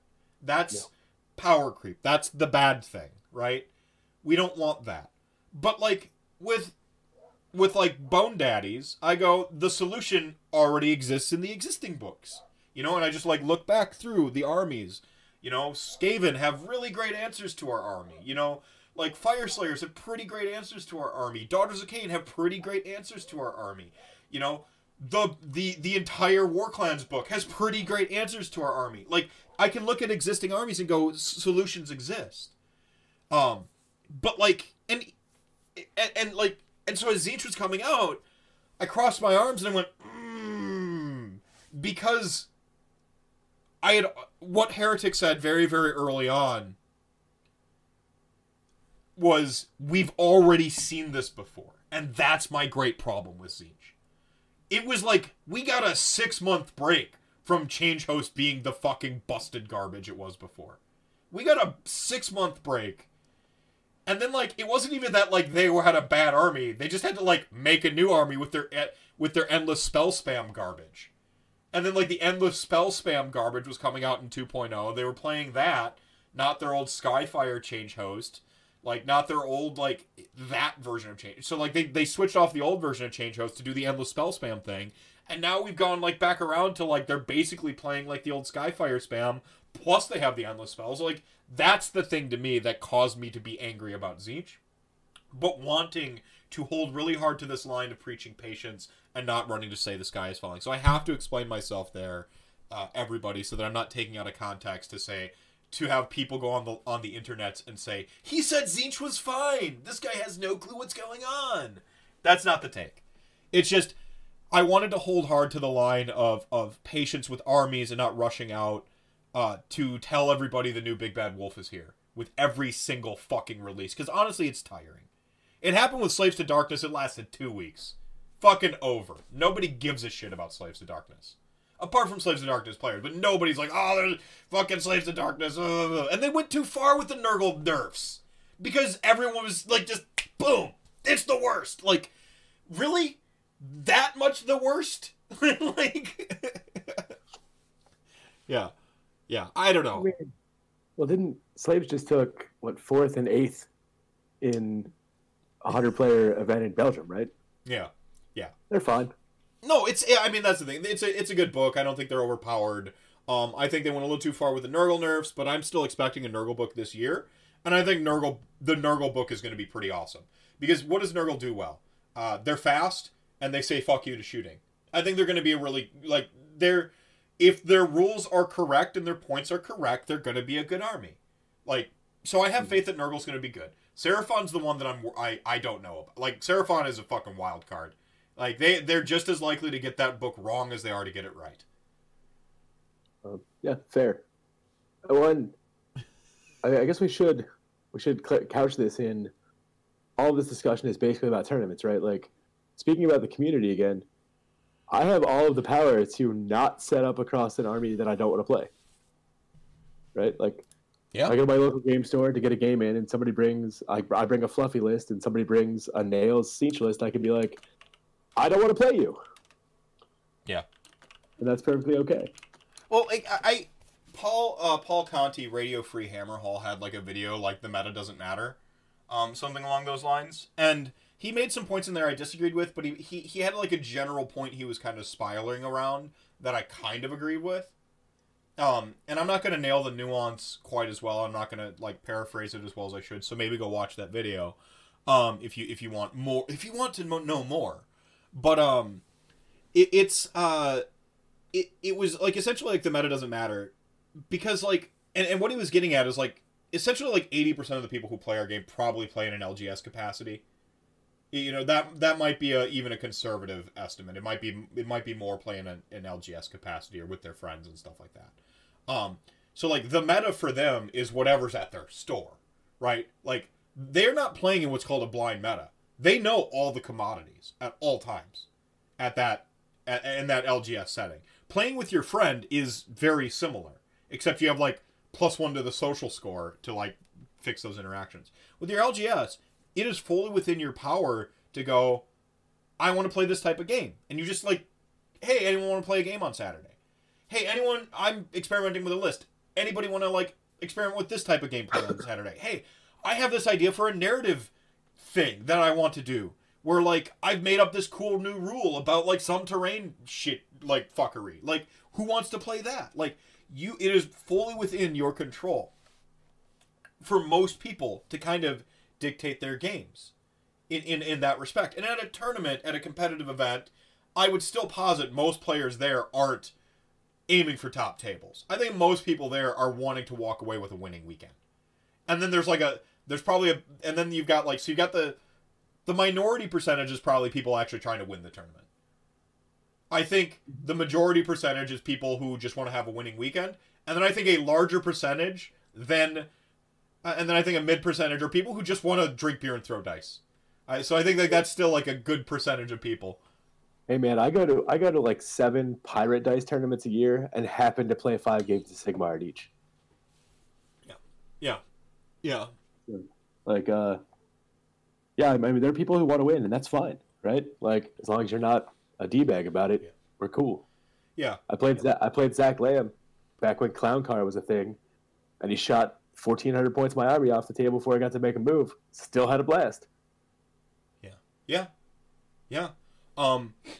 No, and that's the thing is like, so you go to a tournament, and then I think that you're still, because this community is awesome, we've got this sort of social contract. I think you can still kind of control having a good experience at tournaments. And spoiler alert for the vast majority of people, you're probably not a top table player, and that's going to just shift your expectations on the face value of like, I'm not, I think I have the capacity to be, but like I'm very much a 3-2, 4-1 kind of guy, right? I'm often playing on the top tables at the end of the tournament to have had a good weekend on the last day. Like I've taken a loss somewhere early on, and then I'm playing for that 4-1 or the 3-2. Like, and then that's where I almost always end up every tournament. And part of it's I self-comp. I try to play like lists that like play to my personality a little bit more. Part of it's I drink a whole lot. Like, there's but like I think it's important to understand that like even if you run into the This Is Filth Busted Change Host, the average player you're going to run into isn't that top table Filth Busted Change Host player. Now, there is something to be said for playing a UP 1.5 army against top-of-the-line 2.0 Filth, and knowing that you have to play your fucking ass off, and all they have to do is push their models forward, and they kind of get to win. There is something to be said for that, and that is not a healthy experience, and that doesn't feel good for anybody involved. No, like I went 2-3 at Paka. My game 2 was over bottom of 1 because I just shoved 3 keepers into a Donner's army and dismantled it. Yeah. And I'm sure he didn't feel great about that. But like, I mean, I'm one of those people. I bring abject filth to tournaments. But like, the point I'm gonna like ultimately land on here is like even if you're the abject filth bringer player, it's only gonna get you so far before you get pushed back down. Ferrari number 2 rip. Like you're not. Yeah. I'm okay with that. Like yeah. Like, but there are people like Brendan who will tutor me and help. Like I went 4-1 for the first time in my life at Circle City last year. Yeah. And coming back to what like Heretic here, I think the robust meta thing is happening right now. I think we're in this the fat middle era that Vince Venturella talked about. I think that's kind of where we're at. I think we've gone a step further to be a sort of robust living meta. The rock paper scissors is here, the RPS. Like I think we're in that meta now. Part of being in that meta, in that robust meta, is understanding that you're going to have good matchups and bad matchups, because you're going to have, someone's going to be the paper to your rock, and you're going to be the rock to somebody's scissors, right? Like understanding that is going to go a long way to helping you have a better experience. And like I'm not telling you to get good. Like that would oversimplifying the nuance I'm trying to put into this. But it is very liberating to understand you're playing a bad matchup and then just throw caution to the wind. Like, Yep. it is liberating to know that, like, like, when KO was coming back out, I was just like, hell yeah! Like, it's the worst army I had ever personally played against in 1.0. Tzeentch I didn't mind playing against because I was running Nagash, and I said, fuck you, use all your Destiny dice. Like, checkmate. You know, and so, like, whilst they were, like, a filthy, busted army, I still said, I don't give a shit, use all your Destiny dice to try to unbind my spells. You're not going to. You know, like, let's go. But KO had the Ren 2 shooting and the ability to one drop and just, like, take my Nagash off the table just like that. Nothing I could do about it. But, like, because I played that opponent all the time, I just, like, learned to, like, live in, like, I'm just like, fuck it, let's go. You know, like, I started to tailor my list to beat him, which I think is a natural in the local meta. Like, seeing that's naturally what ends up happening. If the best player in your tournament, in your local scene, is a Boulderhead player, you're going to think Boulderhead is the best fucking shit in the world. And you're going to start tailoring your list to beat Boulderhead. And you're going to, like... And I think that's kind of what happened with me and KO. So when, like, KO got, like, just shit-canned coming into 2.0, I was like, oh no, my, like, greatest rival's gone. Like, I felt bad, you know? Like, because it's fun to feel like the underdog, actually, and throw caution to the wind, and play hard, and, like, play recklessly, and know that you're not, like, playing that chess battle of two masterminds who are evenly matched. Sometimes it's nice to feel like you're the underdog, so that you can take the pressure off yourself and try to play hard. I'd say, like, a lot of times it ends up being harder to feel like you're the one who's supposed to win, and then you lose. Now you second guess every fucking decision you made and start to feel bad.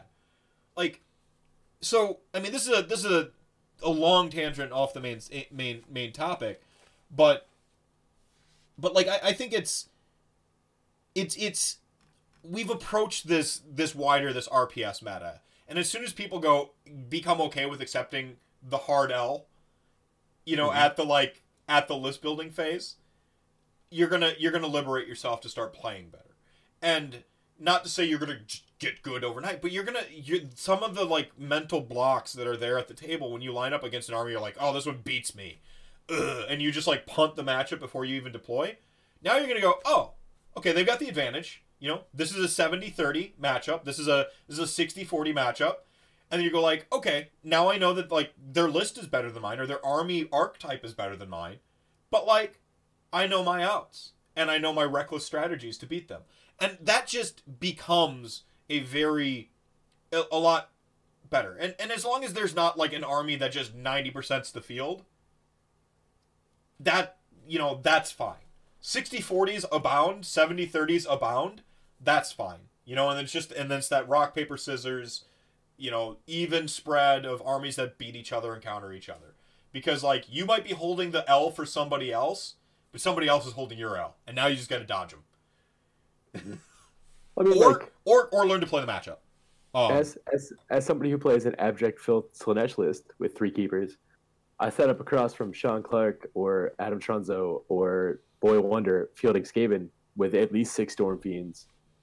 That's an uphill battle, right? Like, I'm going to lose 2 keepers before I make a move, or before I get into combat. And that's just a thing that can happen. Somebody you can't pilot, but Skaven, I think, are incredibly hard to pilot well. Yeah, no, you're not wrong. So it's specifically those people. I've played other Skaven players with 6 or more Storm Fiends and absolutely destroyed them because they have no idea what target priority to go after. Well, and mentioned earlier on in chat is, like, the average player skill level in Age of Sigmar is pretty low, and that's a product of time. It's really hard to play a ton of games of Age of Sigmar and, like, #get good. You know, one game is a weekend for you. You know, like, just practice, unless you have, like, a club that is just, like, always grinding out games. Like, it's hard to get in a bunch of games. You have to commit to that as the plan for the week and then going forward. As a Magic player, I can just goldfish. I can go on MTG Arena. Like, I can get in my reps, man. It doesn't take me anything to do 20 games of Magic in a week. You know? Nothing. Just time. And that time ceiling is very low.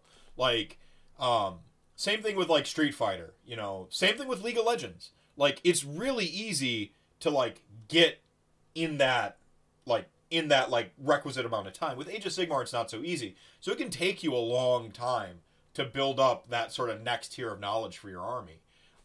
This is the benefit of like just playing your army through the filth and playing your army through the ebbs and flows, and you're going to get that deeper level of knowledge, and then you're going to have sort of a quicker startup in learning the next army. I mean, so that's playing every other Wednesday. Even that's like kind of a low amount, right? Mm-hmm. You have people playing like 3 or 4 times like a week, every other Wednesday. That's 2 games a month, 24 games a year. Magic. I played 24 League of Legends games in like 2 days. Yeah. Well, then you have your savants who play like, what, 3 tournaments, 15, 17 games a year and take home first place. Well, yeah, I mean, and there's something to be said for savants. There's something to be said for like people who are just good at rules and systems. I came into my friend Sam. He was my best friend growing up. Whooped my ass at everything. Like we all have that one friend who just beat us at everything. I'm a better AOS player than him. Something just clicks for me with this game that clicked for him with Warhammer Fantasy Battle. Like there's no other way to describe it. Like Warhammer Fantasy Battle clicked for him, and for me this game clicks. And he's smarter than me. He's a better writer than me. Like he's a great guy. But I'm like, just something with this game clicks for my brain. It's like it's like a beautiful mind. Like I'm Russell Croweing it. I just see the field is the only way I can describe it. And it makes me a competent player, not hyper competitive, but competent. I mean, most of my games every year are tournament games because I love this game, but I stay for the Midwest community. Mm-hmm. Like, that's why I'm here. So, I may bring Abject Phil to tournaments, but 2 and 3. 2 and 3 still. 2 and 3. Can't hate on that, right? I'm personally doing my part to drag down Slanesh's win percentage on LLV stats. Yeah, fair enough. Thanks, buddy.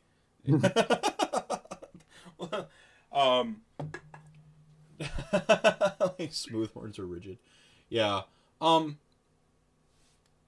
the heck? Yeah, competent versus competitive, I think, is a good distinction to get people like used to hearing and understanding for the game. I think. It takes away the feels bad of like sort of the different like places where you might land on that scale. So I think it's important to like kind of rewire the brain a little bit when it comes to like Age of Sigmar, and we're talking about that, bringing it all the way back to our core topic tonight. Setting up just like basic expectations in a tournament sense, and a lot of that's already like a lot of that groundwork's been done for us. The tournament scene's already done a whole lot of that. But when you're thinking about, as you said, what is it, 1 in 200, 1 in 400 are on the spectrum. Mm-hmm. And it's I think you're right to say it's probably closer to like 1 in 50. It might even be more frequent than that. It could be 1 in 10. Like who knows, right? Mm-hmm. You a couple people in chat were, as you were describing your disorder, they were like, "Oh yeah, you just described a lot of me." And so like it's probably more common than we realize, and a lot of the science is developing even now, and a lot of our understanding as a society is developing now.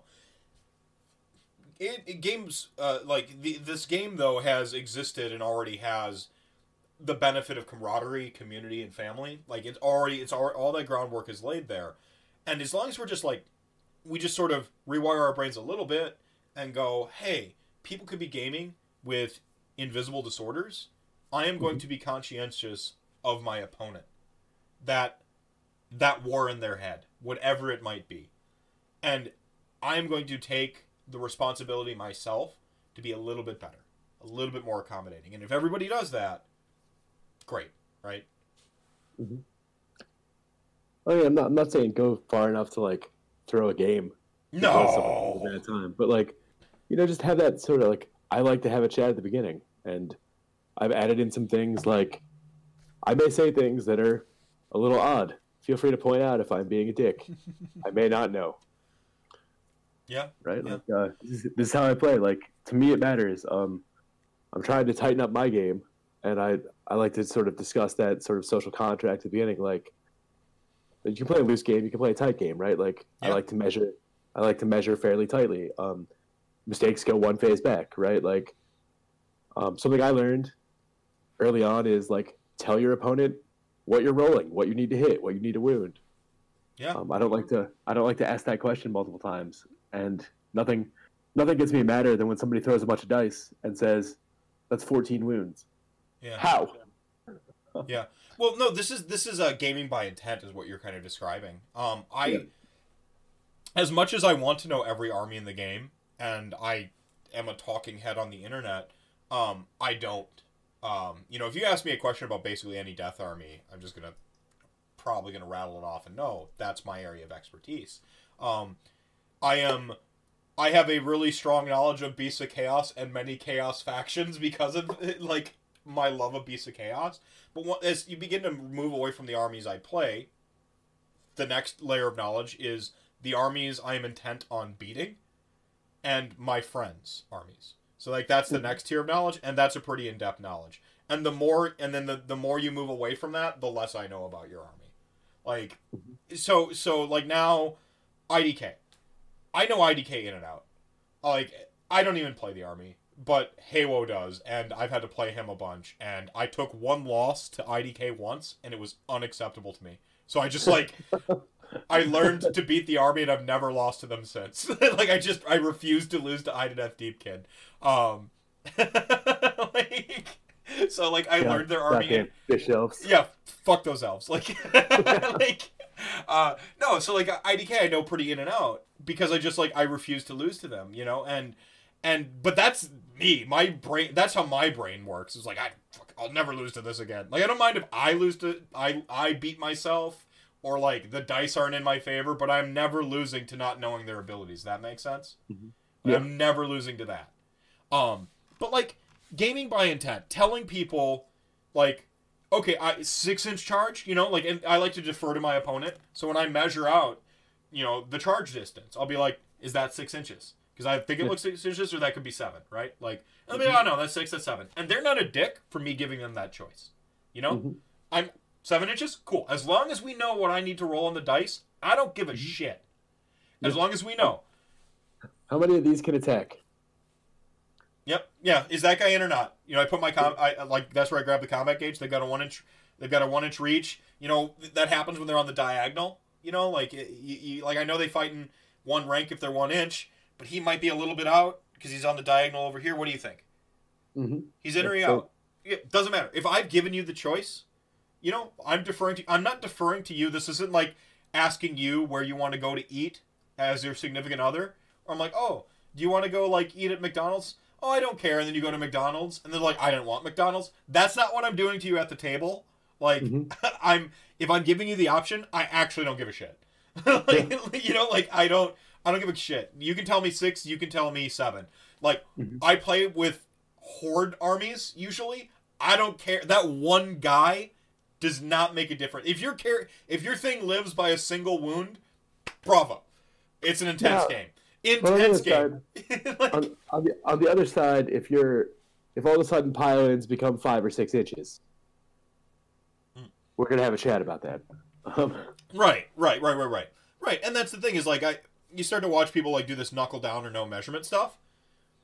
Like that's where you got to go. Like I mean I know you know your measurements, but I'm terrible at distance.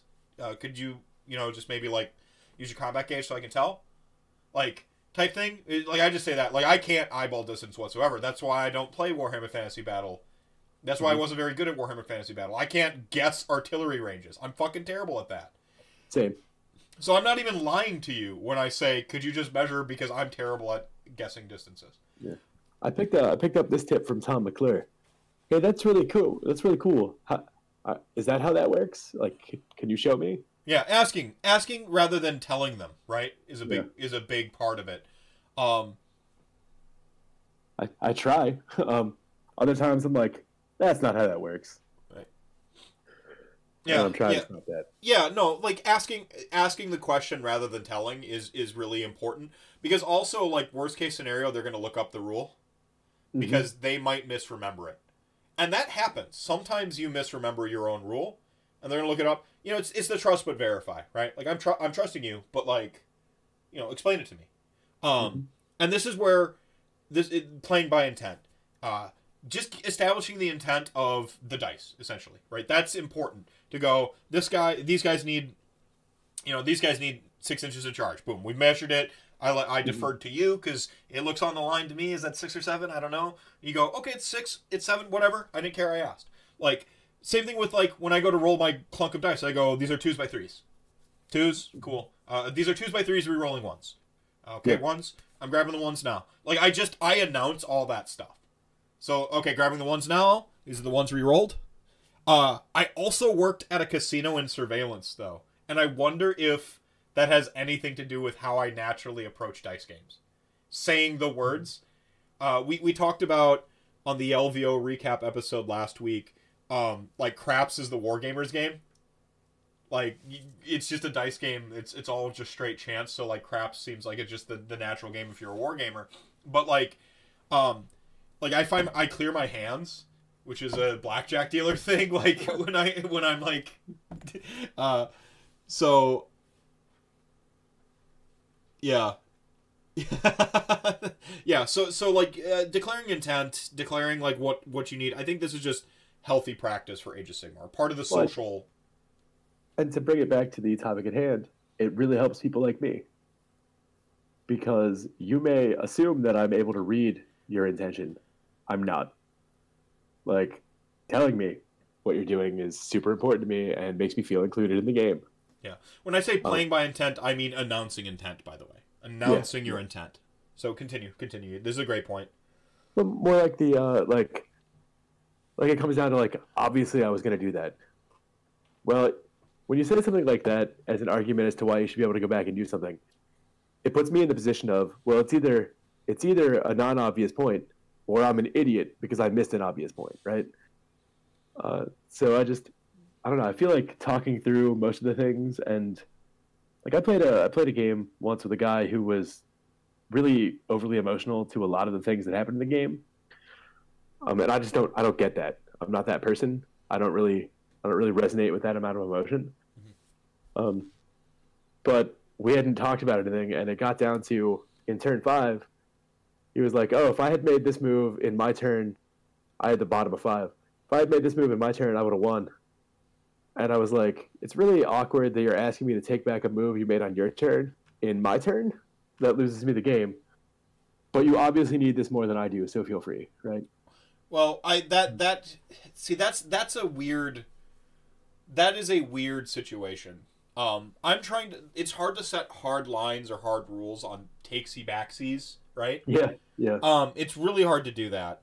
Mostly, I've come down to what I call the game state. If the game state has advanced, no. Mhm. Yeah. Um, if it's, but, and I've actually softened on this recently. We're talking in the last month. I've changed my opinion on this. Rather, this tournament to the tournament before last. In that Mhm. span is where, like, I've had a lot of time to sit and think about it, and I've had a lot of discussions, especially around like the notion of AOS reminders, uh, parity in gaming. Like, what I ultimately want in Age of Sigmar is parity. I want that player base level to rise up, and I Mhm. think we do that by educating the players, helping each other out, so on and so forth. I want great games of Age of Sigmar. I don't want to win because I gotcha'd. Like, I want Mhm. great games, right? And so diluting out the gotcha moments and getting rid of the, like, stuff like that. And part of this is I want you to play with all of your rules available. You know, like, I forgot to Hagnar Cup, or I forgot to, like, Sippy Cup my Witch Elves in the hero phase, and I'm about to roll dice.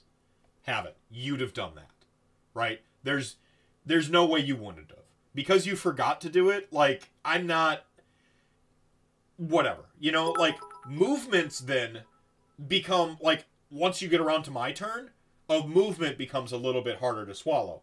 If it's just oh, I want to screen you off this objective, so I'm going to move my guys, and I say that, we know that you have established the intent to screen these things just on the edge of that 6 inches or whatever it is in a nice little circle, and so that like I now can't get to that 6 inches. You said that, and you went to move your guys, and we get around, and we're playing, and we're playing, and we're playing, and now I go to fight you, and it could be 2 turns later, and we notice that that one skink is like 1 inch in, and I could get one model in there. No. You said to me 2 turns ago that was your intent. Like I know now, and then I go, oh yeah, dude, move the model. Fine. Yeah, we know. I'm not interested in like the pedantry of gaming.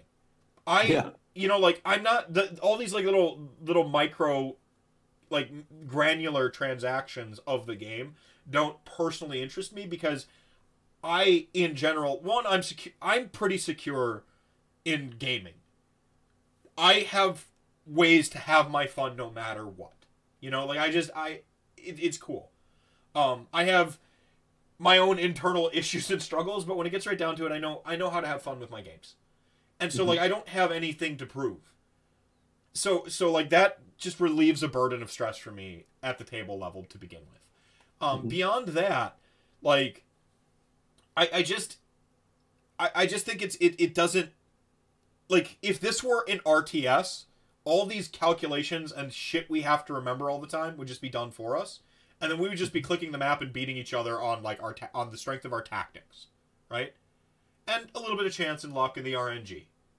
And I think that like sort of letting the game sort of like simplify down to that level by helping each other out only improves the game. It makes the games run smoother, quicker. Announcing your intent, super important as part of that. Announcing that I was trying to screen this objective in this way, and then you went, ooh, but did you? And twisting your goatee at me. I'm not, like, come on. No. Like, we knew what I was trying to do, or I know what you were trying to do, depending on what end of the table you end up on. So the hardest rule I have is game state. Meaning, once models have begun to get removed. That's the only way I can really quantify that. Or actual full-on movements in a certain direction or something like that. Once you've begun to, like, it's like the hand off the chess piece. You moved a bunch of models over that way, and then, like, you go over here, and, like, you move them, and now we're getting into the combat phase a turn later, and you're like, oh, shit, I would have moved them over there for the combat. I'm like, that's harder for me to swallow than I would have screened this way. Because, so we don't know where they were. Yeah. Like, that one's harder. Yeah, that one's harder for me to swallow, because it's harder to be like, well, where were they? Now we have to reverse engineer it. Like, once you have to start to, like, kind of reverse engineer it to play it, then no. If it's just, oh man, I should have cast that spell. Fucking cast it, dude. I don't care. Like, you had the ability to. Or if you forgot to move a guy. Like, fine. Move them all. You know, like, things like that are where like, you're getting to play with all your ability. The parity is being achieved. Fine. I want you to play with all your stuff, because I don't want to walk away from a game and go, I only won because they forgot this, and this. Well, I play at low enough tables to where I agree with that entirely. But I totally understand if somebody at a top table is like, you know, mistakes go out of phase, right? If you forget something in a phase, that's the way it is. But that's their social contract at their table, not. Sure. But the thing that made me reassess my opinion, of all people, was Brad and Andrea from Detroit Warhammer.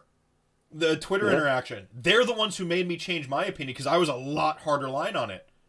And then, like, I played Brad at Midwest Meltdown, and, like, watch, like, his efficiency with the gameplay and stuff like that, writing on his little, like, dry erase sheet. I'm just like, this isn't the boogeyman, like, you believe him to be. He just wants to play great games and win. And, like, I can respect that, but he doesn't gotcha you. He wants you to play with your rules. Like, he wants you to have your rules. And, like, hearing him be like, oh, no, man, just, like, if you'd have cast the spell, just cast the spell.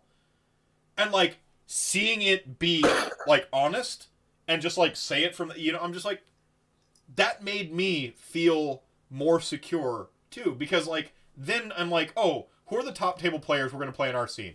Brendan, anyone from Detroit, Adam Trunzo, like, you know, it's a pretty good list of, like, some really great players, right?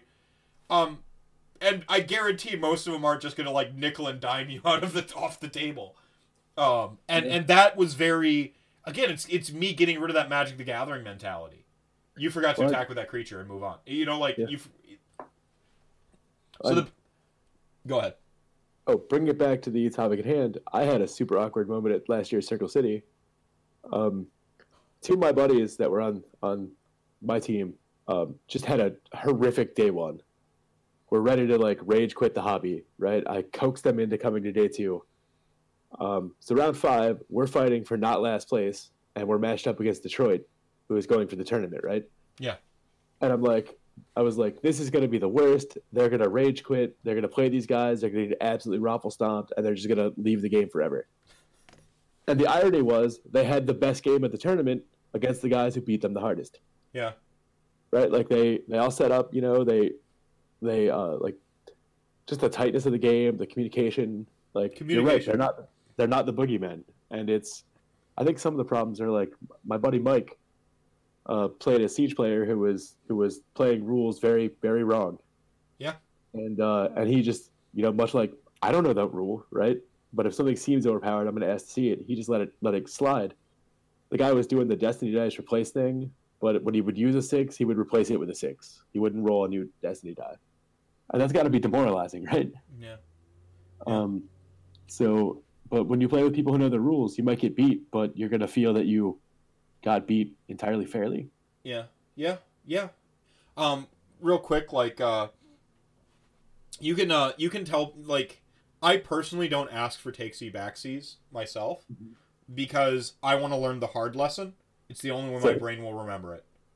Mm-hmm. Like, if I forget to do the thing, I point it out and I don't ask. I specifically say, because I want my opponent to know that I'm better than what I just did. Mm-hmm. You know, because like my insecurity at the table is proving myself, to myself, that, you know, like I said, I'm pretty secure in knowing how to have fun at the table, but in trying to just always be a better person, always be a better player myself, I need to learn those hard lessons. And that's one of the things where, like, I won't ask for the takesy backsies personally. Now I need to catch back up on Chat Gang here. Soren's his darling is having flowers delivered tomorrow at work. Remember your lovers for Valentine's Day. Mephisto, make sure you get Nagash something nice. I already have.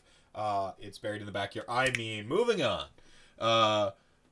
Talk to your opponent, be civil, and so Heretic says, yeah, just talk to your opponent and be civil and friendly so it goes smoothly and enjoyable for all. The dice tell the story, so when all you need to do is roll and explain the part of the story for the game moves, it's like a well-written fable. Yeah, absolutely. Where are we going? Chat gang. Marok Wolf has been gushing over the War Llama, so we will talk about the War Llama. I've got the War Llama up because you cannot escape its long gaze. And I'm going to be ordering one myself. Probably not in the relative future, because I just we got to pay out our bank account right now for the loan thing going on, so we just can't spend money. So you just got to like leave the funds so that you can prove that you can buy the house and that my credit is as good as it looks and my DTI, my debt to income, all looks as great as it can. So I'm not, but once this all goes through, hopefully, I'll be ordering myself a War Llama down the line, because this is going right into my Beast of Chaos army. It looks amazing. Fight me IRL. You won't if you think it looks bad. I'm not in the Vince Venturella camp where he thinks it's the greatest model they've ever made. That's Catacross. But it's pretty cool. It's up there. I like that it's just fucking weird. I love it. And it's pretty good. It's 100 points. Go on. Those might be fighting words, because the Maw Crush is pretty badass. Maw Crush is great. Maw Crush is certainly like in my top 10. It really is. Like that's not even like being playing favorites here. I think Maw Crusher is a great model. It's one of those like distinctly like hell yeah, like Warhammer models. And it's the dissonance. Like you look at it and you're like, that thing flies. And I love that, because going into the lore, the book specifically says even gravity is afraid of Maw Crushers. But I like to point. Even gravity is afraid of Maw Crushers. I like to pull in the 40k lore and think that it's because the orc on top of it believes it can fly. Yes. Well, I don't really like that lore so much. I don't like them orcs being a meme. I like them being good. Does that make sense? And Yeah, that's fair. orcs in Age of Sigmar are good. Like they're brutal but cunning, right? Like they are as advertised, and I really enjoy that. Like there is nothing I want more than to see Gordrakk like punch Archeon in the mouth and just whoop his ass. Well, I want him to like take Archeon, lift him above his head, and drop him over his knee, like so. Like I want him to be a full like to them to have like a full on fight that breaks down into like a freaking wrestling scrap and just Gordrakk can just pummel the shit out of Archeon. I would love that. Well, if you like the wrestling heel style dynamic, like Gorka Morka once punched a mountain so hard that it exploded to prove to Sigmar that he could punch a mountain so hard it would explode. Oh, it's great. No, like he is a WWE wrestler. I don't think he's a heel though. I think he's a face. He just solves every problem with violence. That is wrestling. Like it's great. Like okay, like oh, like you stole my girlfriend. Let's fight. Like like it's just like every problem. Like oh, social constructs have broken down. Like we're having a disagreement about the custody of our child or a car. Fight. Like it's so great. Like wrestling is a world where violence actually does solve everything. It is totally a contrast to our reality. It's the best. And Gordrakk is like he is Hulk Hogan. Like he just like solves or like some not shitty wrestler. Like he's the Rock. Like he just is the power personified that just destroys shit. It's great. Yes, more rats, please. I want Clan Eshin book. Hopefully this year. I'll settle for it next year. All my chaos needs to have a Slaanesh mark. I don't think it's going to get marks. I don't know if it can be marked. But it is a Slaves to Darkness model, and therefore it can be allied into Beasts of Chaos. So that's where the War Llama comes down for me. Don't say that, Meph. We need to keep up appearances. What did I say, Hobby Bear? I missed it. That they weren't the villains. Oh. Dear God, another flight delay. Sweet baby Nagash.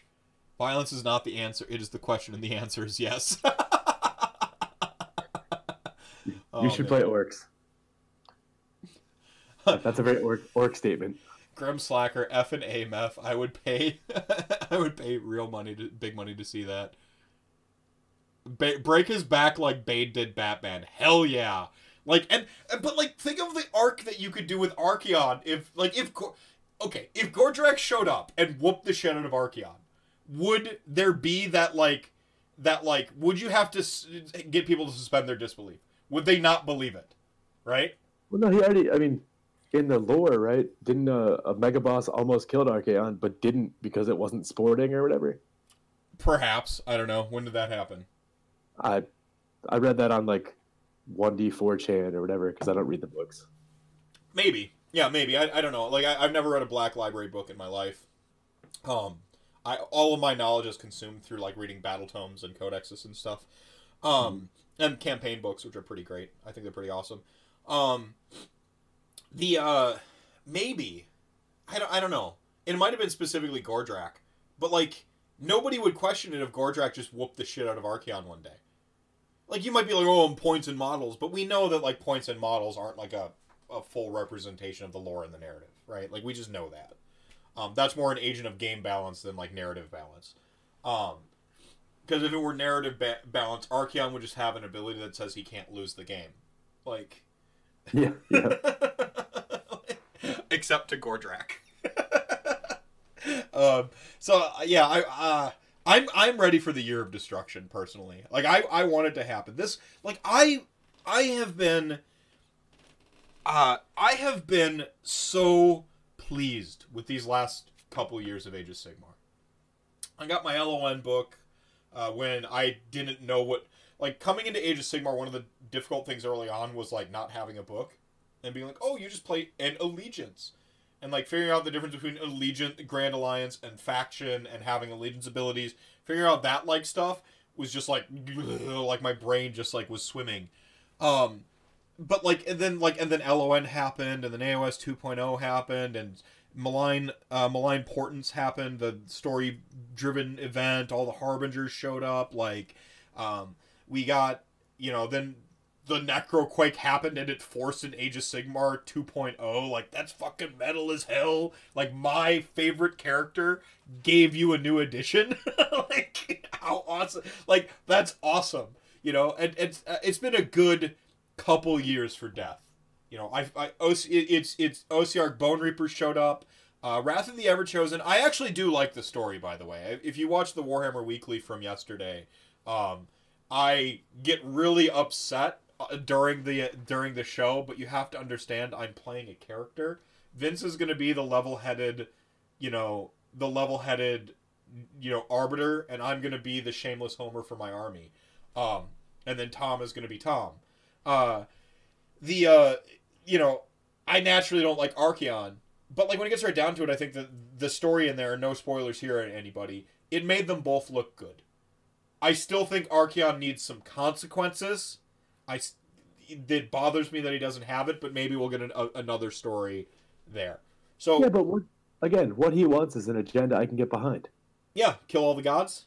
Yeah, no gods, no managers. Yeah, no, it's fine. Burn it down, whatever. Yeah. But like, he's such a fucking hypocrite, and he's a weak sauce. Like I'm not gonna like make fun of Archaon right now. I have plenty of takes on Archaon. But the point is like, the story is, like, good. But, like, I'm okay with riding off into the sunset for a little while, letting the Year of Destruction happen. Like, I really am. Like, my faction has had a great couple years. I got 2 brand new, 100% brand new armies with Nighthaunt and Ossiarch Bone Reapers. Like I'm good. Give me vampires down the line, have Nagash and Catacross do some sweet shit down the line, but for now, Year of Destruction. Let's go. Well, I mean, aren't we? We're getting giants, right? Yeah, right? Behemoth, the Sons of Behemoth. Do we know that they're going to be destruction, though? Because they're hish. Like, are they going to, like pull a, like, fast one on us and make them, chaos? Make them chaos, because Chaos Gargants, or, like, Order, because it's hish? I don't know. Holly Bear has informed me that they're destruction giants. So okay. I'm just going to go with that. Okay, cool.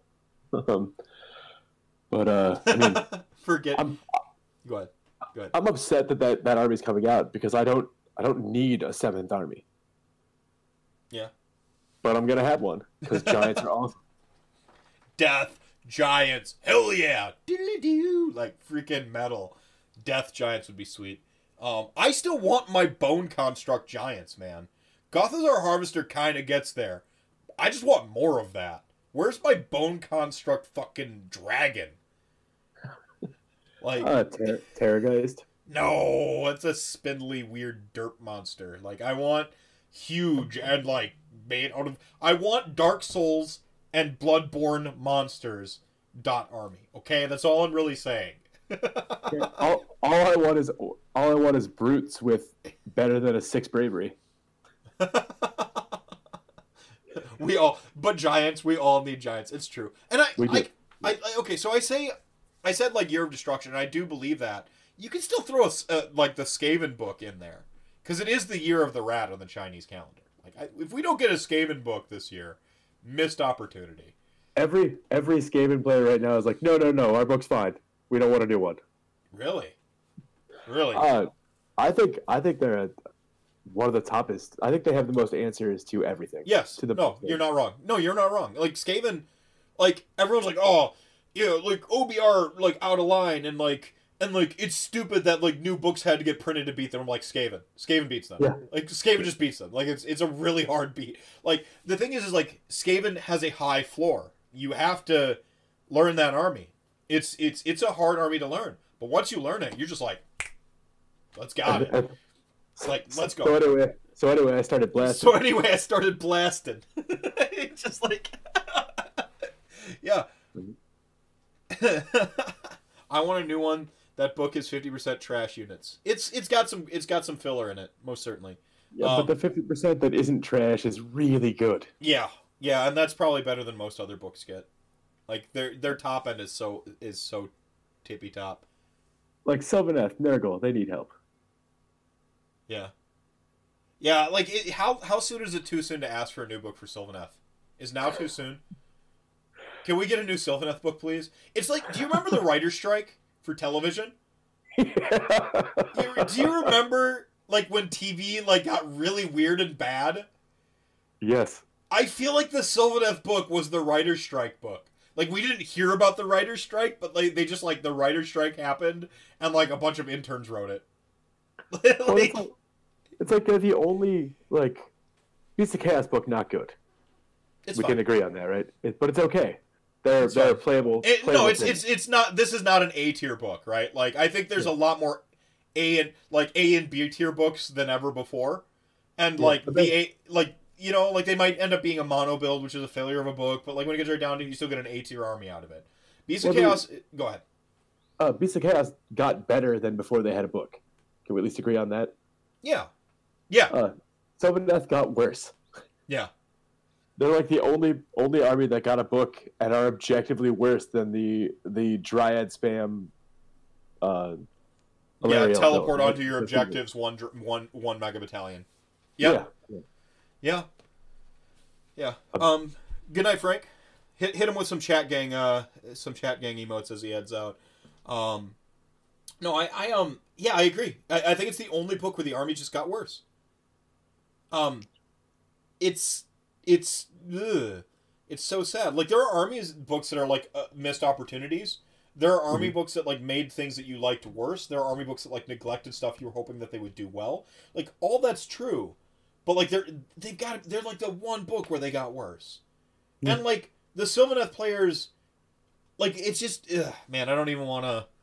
Yeah, I can't even really like linger on it too long. Like, but yeah, Beast of Chaos like at least got better, and the thing about Beast of Chaos is it was written in such a way to be modular, which is pretty cool.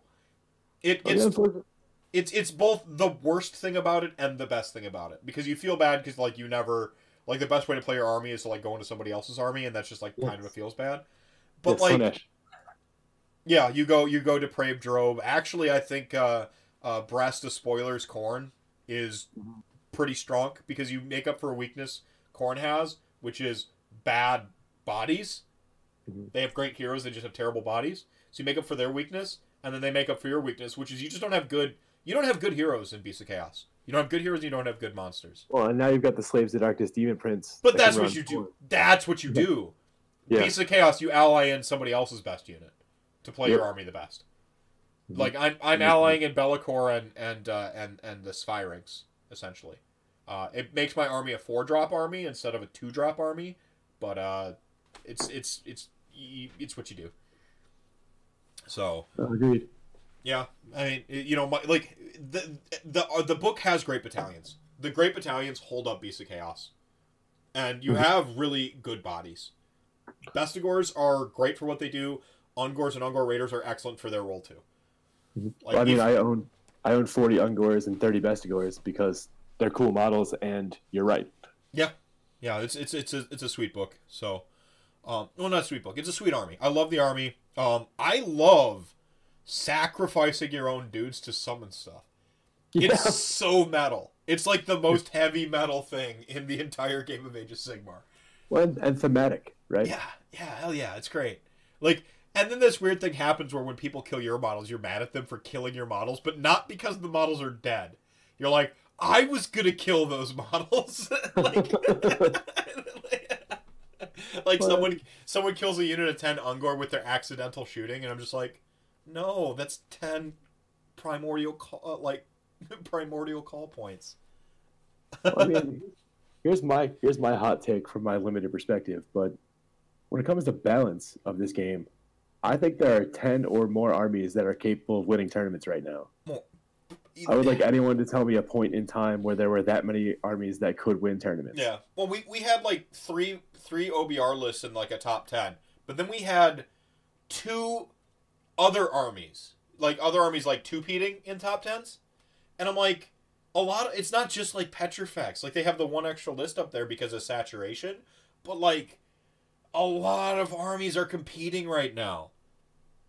So that's not, saying like, oh, there's no problem because a lot of armies are competing right now. It's just saying that the meta is in a pretty great place when you're not surprised to see 10 armies in the top 10. 10 different armies in the top 10. You're like, oh yeah. Yeah, this makes sense. Yeah, these guys could totally win it all. Oh yeah, these guys could totally go 4-1. Oh yeah, 3 undefeated list. Oh yeah, no, every one of those could do that. It's pretty great. And it's not just the newest books, Skaven and Flesh Eater courts are still showing up. And Daughters. Daughters still showing up. Yeah. Is Daughters even an AOS 2 book?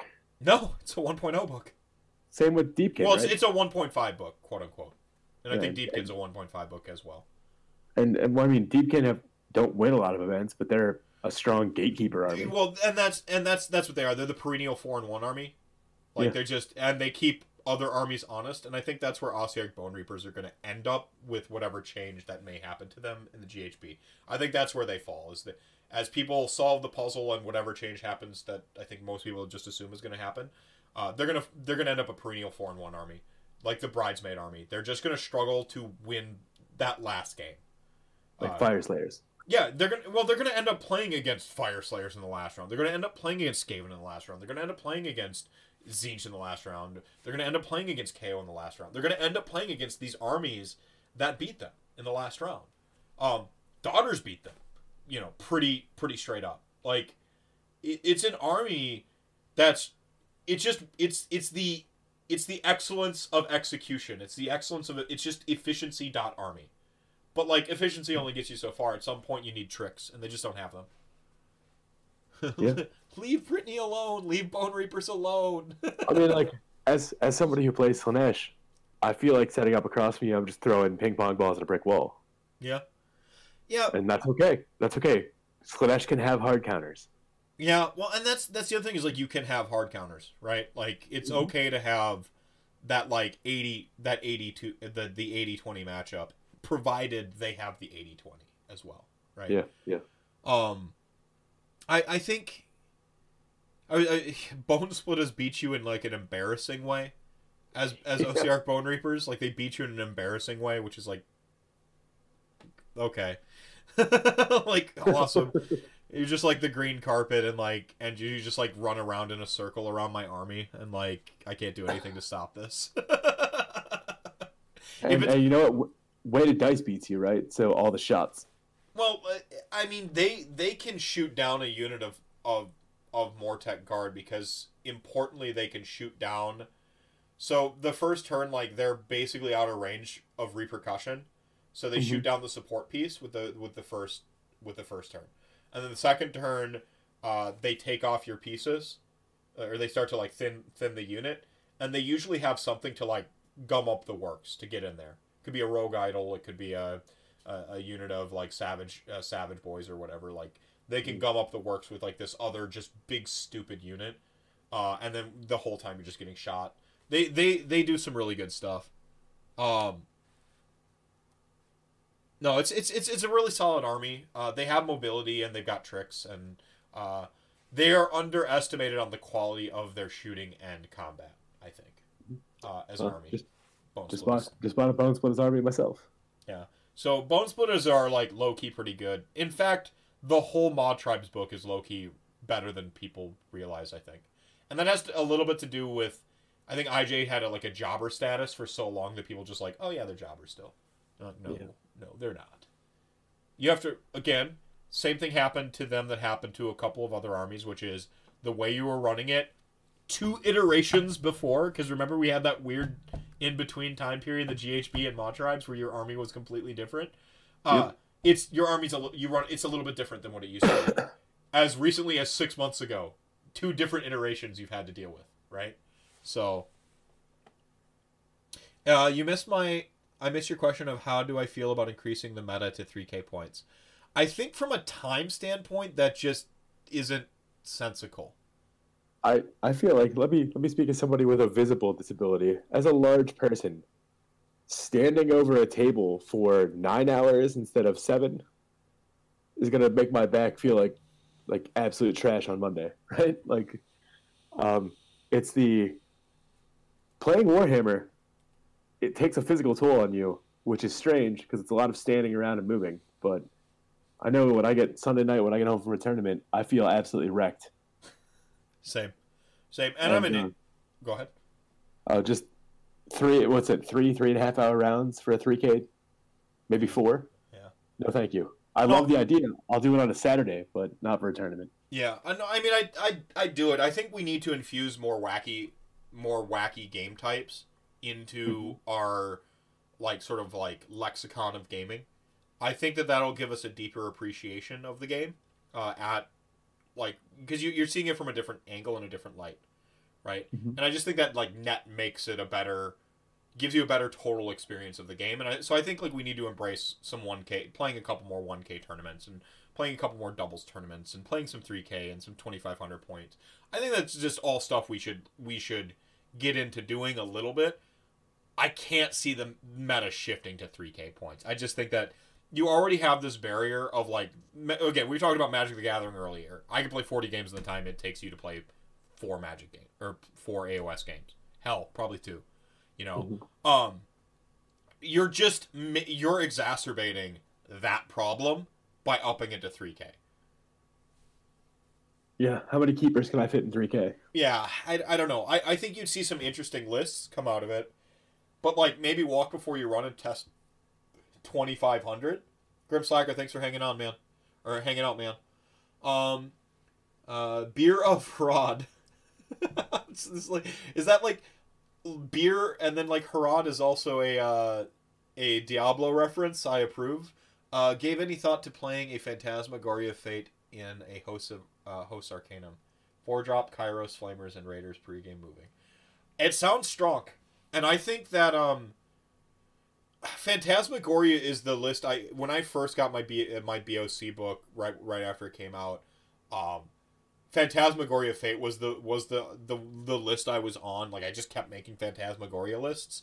And this is like a little bit before like Mark the Beastman and Dan the Beastman were tearing it up with like Enlightened on discs. The thing that brought me toward it was like I played Nagash, right? And so like I know the volume of spell casting I do as Nagash. Like sometimes I just barely cast a spell on that 6 or 7, and having everything in my army be able to unbind just seemed like a good idea. But also, everything fits into Phantasmagoria. You can every unit scroll in that book can go into Phantasmagoria. So it's just like a one. It just says pay 200 points to be 1-drop, and then inconvenience your opponents. I'm all about that life. Like it's like that's pretty good. But then like I made a bold proclamation. Which was not a bold proclamation, by the way. It's a really easy proclamation to make. Tzeentch's getting a new book. Phantasmagoria is going to be great again. Phantasmagoria kind of dropped off a little bit. I became interested in Depraved Drove. And Brass Despoilers. Brass Despoilers is awesome. Like, if you feel like Warherd are just lacking that little bit of extra oomph, Brass Despoilers run as Khorne. Like, you get that oomph that you feel you're just missing. You get that little extra last something that those Bulgors need. And so you start to really, like, fucking slap shit. So, big fan of that. And I don't see a whole lot of those armies getting played. Like, Beasts of Chaos seems to have fallen off of a cliff. Which is the worst side of the spectrum the other way, I think. Of everybody's playing Petrifex Elite because they're told it's great.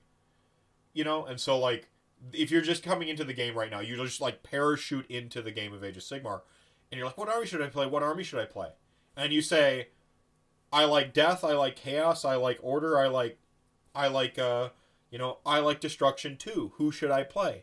And then, like, you get them to gravitate towards one of the Grand Alliances. They say Death. You're probably going to point them at Ossiarch Bone Reapers. You know, like... And by point them, they're going to end up on that army. It's a brand new army. Everyone says it's great. I think the... Push them towards Feck. What's that?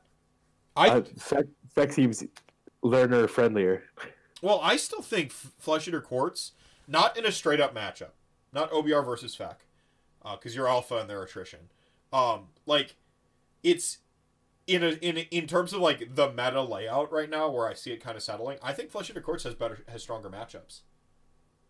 Like, you should beat the jungle kind of on strength of ability.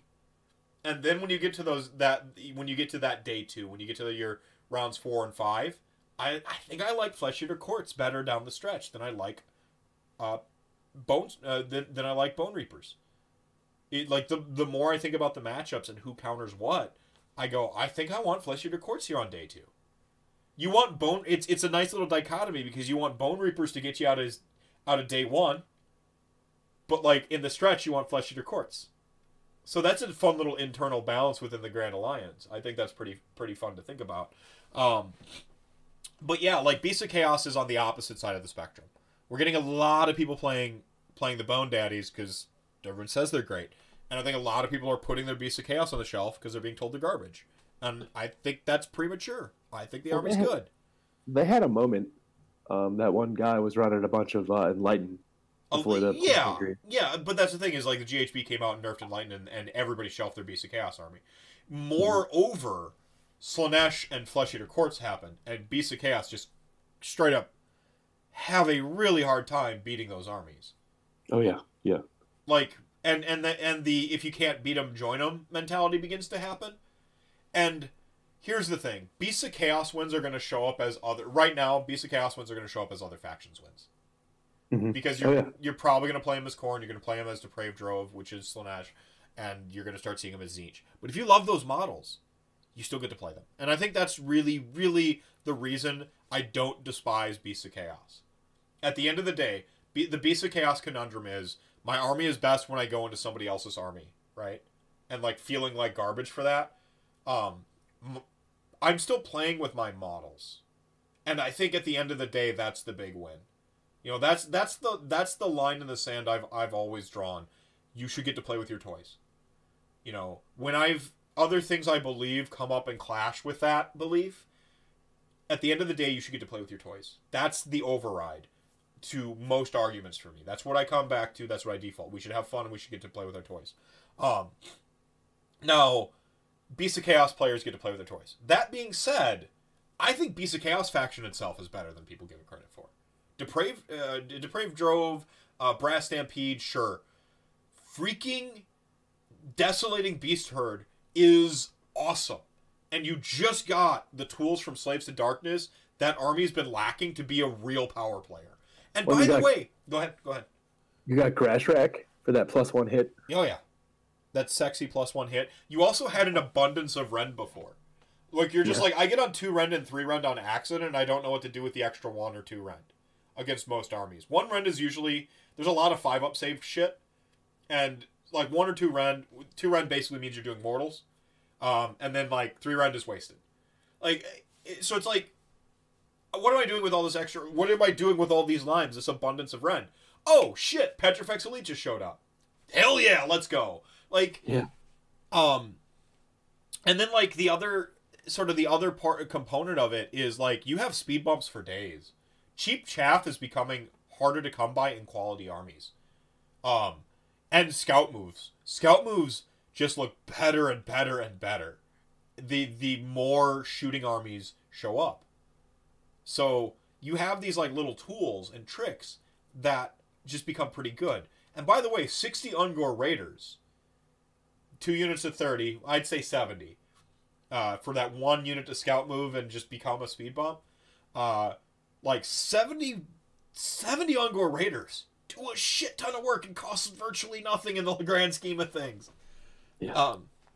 I will tell you, why don't you, if you have Twitter, Harad, why don't you send me a message on Twitter, and I can tell you my core list, El Clasico as I call it.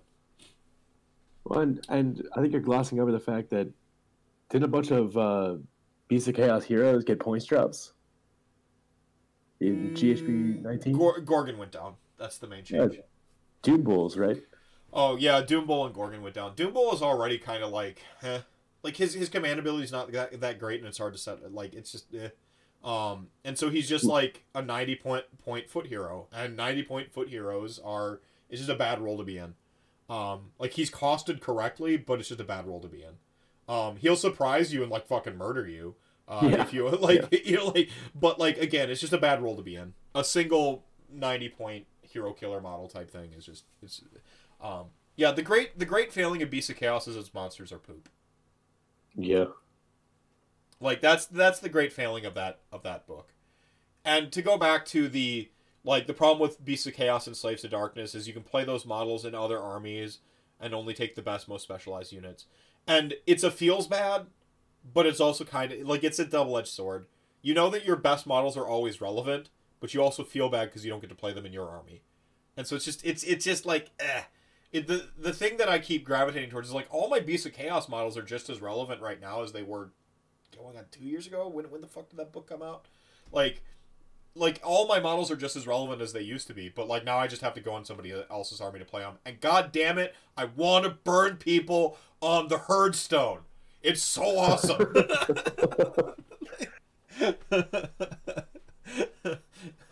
Like fair. I feel like there's like two sides of my personality. You know, like there's like my methodical evil like Ossiarch Bone Reapers Nagashian side. And then there's my like burn my own dudes, run across the table, let's fight side, which is like Beasts of Chaos. There's the let's introduce as much entropy into this world as possible. Yeah. Well, I think they're both armies are accomplishing that. They're both like armies of entropy. Like Beasts of Chaos want to burn it down, and Nagash wants you to return to your natural state, which is dead. Yeah, but death is entropy, right? And correct me if I'm wrong, but somebody told me just today that Order as a faction is the group of people who want to establish some kind of rules. How does Nagash not fit into that? Like he wants to establish rules. He does. And Order. Yeah, he does. No, he like that's the amusingly horrifying part of Nagash is like if he succeeds, it's like just the most orderly, neat world that you could get. Yeah. Like it's but like nobody has free will or like consciousness and like all these, you know, like or very select people get free will and consciousness. Yeah, but free will isn't all it's cracked up to be. Perhaps, right? Yeah. Heretics, you're not wrong, man. I feel like we could go on the tangent of like our armies and talking about our armies for a while, but we have a rant cast to finish. So I guess to bring it back to our core thing of invisible disorders, as somebody who has you've got your own, we've mentioned it. What do you think is the way? What do you think is just like if you were to, this is what I think your best case scenario. Oh, first of all, this is the first time I've ever spoken about this on this type of scale. So thank you for inspiring me to do that and inviting me to be part of this, because it's edifying for my own self-esteem to be able to openly speak about, like, there's not been a single joke or anything like that. Like, I felt entirely comfortable coming into this forum to talk about this because this community is this awesome. Yeah. So, I mean, that's the end game there is just I want to enjoy things that I enjoy and not have to, like, I have a job. I'm a functional adult. It takes a lot of my cognition and mental capacity to actively be less awkward in public, right? Yeah. That's exhausting. Yeah, it is. I really enjoy the fact that, like, we can just talk about plastic models and all the stories behind them for going on, what is it, 3 hours now? Approaching, well, 2:20. Yeah. So yeah. Close enough. Plus our pre-conversation. Yeah. And going on 3 hours. And I just like I feel at home, and I think that we have, as a community, so like the barriers to entry for this hobby are high enough, right? It takes an entry point, it takes money, it takes time, it takes a certain level of skill, it takes the putting yourself out there. Yeah, you're putting yourself on the table. So I just think we have a duty to the other people and to our community to be as inclusive as we can, because the barriers are high enough. Just having this conversation, like, somebody will see this and go to a Games Workshop store because they'll Google it tomorrow, right? Somebody may see this and who needed to hear it and go buy their first Start Collecting set because they found someplace they may fit in, right? Yeah. So just like Bryce and like you and people openly talking about it, like, I'm different, but that's okay. Yeah. I just think that having that active conversation, and let's not even get into the political nature of this entire thing, where like we don't have an open and honest conversation about mental health in this country to begin with. No, we don't. We don't. Well, we don't think a mental health sick day is like a joke. Mhm. It turns into a joke about millennials, right? Like, Mhm. um, Well, we don't have, like, we can't control that. What we can control is this hobby. We can control our community, and let's self police. Like we had a trans woman attend Indie Storm, and I was honestly a little bit worried that, I mean, let's be a little fair. I do stay away from politics, but there tends to be a little bit of edge lord in this community. We'll leave it at that. And I was legitimately worried that might be an issue. there's some that guys. There's some that guys around, right? Yeah, there's some bad guys. There's some fedoras. So, I mean, what you might call, yeah, exactly. No, continue the point. And I was worried it might be an issue, but it just wasn't. Yeah. Right. Like, and I don't like knowing what I know about who I am. I had to do this thing where I was like, listen, I'm 38 and a straight white guy from the Midwest. I don't know what to do here. I think I'm supposed to ask you a preferred pronoun. And she was like, I do. It's she, and thank you. Right? Like, and just put yourself out there. If you think somebody's dealing with something, be like, just be you and be okay. I don't know. I just appreciate being invited on to talk about something that is life defining for me that I can't turn off. Will always be that way, right? Yeah. And just being able to say, like, I don't have resting bitch face, Isaiah. It's just how my brain is wired, right? Right. And I appreciate it. I appreciate this community. I appreciate you. I appreciate what you do for it. Brendan, Yeah. Bryce, Domus, everyone, Tom McClure. Like, it's just good to be part of something. Yeah, I think you mentioned like inclusion and the barrier to entry is all on, like, it's already at a certain level. I don't think you need to, like, you know, the girl gamer thing was like something I was dealing with when I was doing games journalism for that like stint where it wasn't trendy yet. So god damn it, why did I parachute out of that?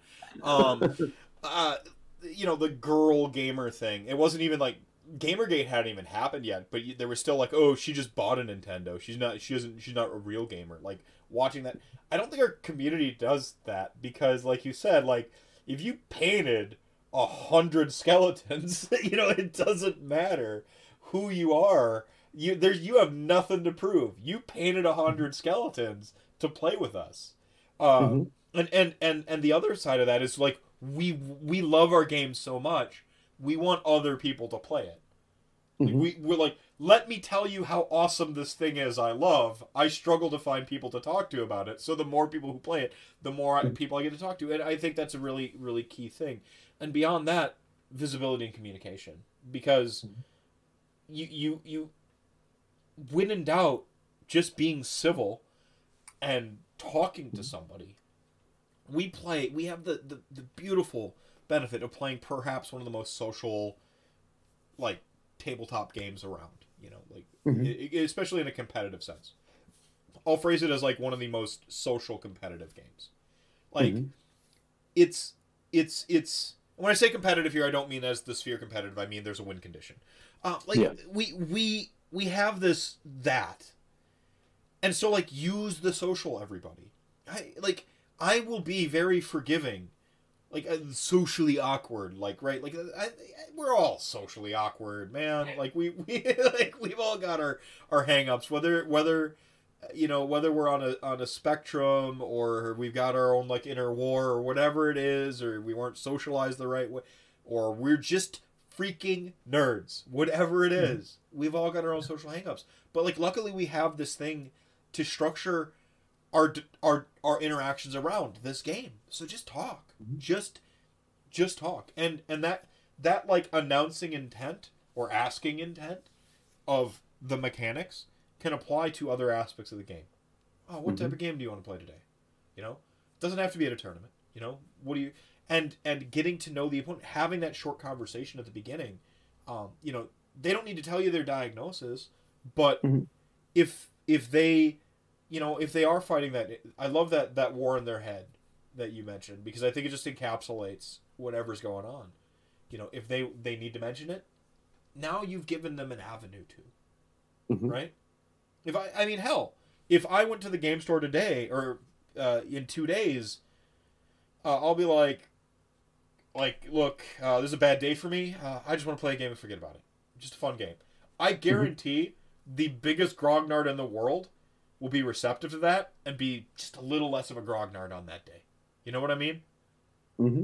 I think that's the beauty of this game. And I do, foolishly, despite my skeptical, like, pessimistic nature, believe a lot better of the Age of Sigmar community. Because I've seen it time and time again. I've seen the Bryces, the Domuses. You know, like, I've seen that every day in this game of people just being better than I ever expected. And so, like, I guess I've come to expect it. You know, like, it could be... Agreed, yeah. Yeah, and I extend that both ways of myself. I try to be better than I was before. That's part of my extending patience to armies. That's part of my, you know, wanting everyone to, you know, making fun of Tzeentch, but not making fun of Tzeentch players. Wanting everyone to just have their thing they're passionate about and play it. And I want to have games with you that are good. So. Well, and everyone seems to care about the community getting larger as a whole. I mean, what was Meltdown year one? Oh man, I don't know. 60 people? Yeah. Now it's 160? Yeah. Like, I mean, and how did that happen? Like, that's a testament to the type of event Domus puts on, and himself, and the people that show up. Yeah. And evangelize. And I've not had a bad game at any Meltdown I went to. I have specifically one bad game in like 2 years of tournament play. Like, one. Sorry about that. No. Yeah. Yeah, I mean, oh no. You know, like, I've had one bad game. Two, Never 5 Get. But even Never 5 Get wasn't a bad game. It was just poorly communicated things at the onset of the tournament. That wasn't even on me, you know? Like, the pack should have, like, it's the I didn't know I couldn't do that moment. Yeah, I didn't know I couldn't do that. Yeah, like, my opponent didn't, I was like, I didn't know I couldn't do that. Like, I'm like, well, it should have been obvious you couldn't do that. Well, it didn't say I couldn't. And I'm like, okay, fine. You know? That's not, at some point, like, if a system can be gamed, people are going to game it, but, like, he wasn't a bad person. It was just a bad scenario. It was a bad, I don't mean like a gaming scenario, it was just a bad scenario, like, in terms of, like, what I walked into. So, like, I guess I've had 2 bad games, but one of them wasn't even, like, really the opponent when it gets right down to it. Like, I meme on the Never 5 Get thing, but he wasn't a bad guy. Like, whatever. I've had conversations with him since. I am cordial with him every time I see him. Like, I've had, honestly, one game I walked away from going, ugh. You know, like, one. I've had 2 bad games in Sigmar ever. One of them was at a tournament in a Northwest Ohio town when I first started playing. First tournament I ever went to.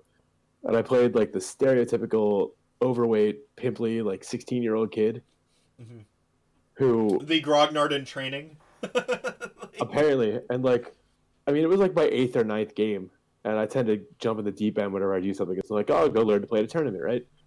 And every time I did something, he would, like, snicker or make some kind of terrible comment. And I very much got asked to leave that gaming store because I made some very unfortunate comments to him and his terrible parents. And just said things I should not have said. Yeah. And that was a bad game. And the other one was at the Michigan GT. Round 2, I played the Ringer, who beat me bottom of 1. Gross.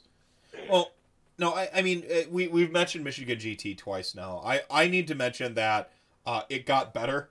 Yep, the people who took it over are awesome. I love them. Jeff Campbell Crowley, the Cobra Kai Dojo, they ended up taking it over. It's a great event now. It's on my AOS, like, priority list. It's very near the top to get there.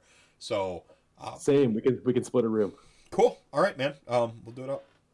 I feel like instead of going to Dragonfall this year, because they fall around Dragonfall, like I have like a hard cap on the amount of tournaments I'm allowed to go to as like a family man. I'm just gonna shoe that in place of one of the other ones I go to around October and stuff. So we'll do. I'm gonna do that. We'll Drumas real quick. Beasts of Chaos need better Allegiance abilities to make you want to use their book over the others. Yeah, I mean you're not wrong. You're not wrong at all. I love the Herdstone, but that's the end of the list for your Allegiance abilities. It's you get to deploy like it's like Stormcast Eternals. Like you get to deploy off the table. That's your Allegiance ability. Like it's a really awesome Allegiance ability, but it's like you get the Herdstone, you get to deploy off the table, and the rest of your Allegiance abilities might as well be blank. And it's so clear that they hadn't figured out how to write like sub-factions yet. Like they simply didn't know how to do it. When they wrote Gavespawn, All Herd, and Darkwalkers.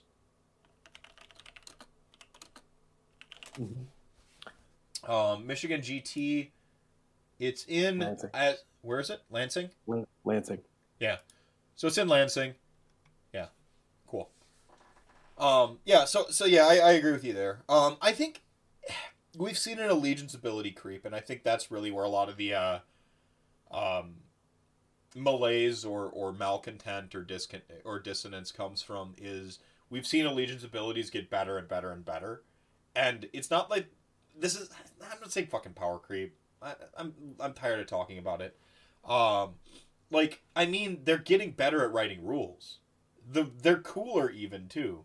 The feasting or hungry, like eating or hungry, like it's a cool like it like they would have never wrote a rule like that, you know, a while back. Like this, you can do two weird things and it's like situational. Like, nah, that's hyperbole. But the point is like they've gotten better at writing cool rules and good rules and strong rules. And so we look back on some of these older armies. Beasts of Chaos is technically a 2.0 book. It's probably the worst 2.0 book. I think it's right down to it.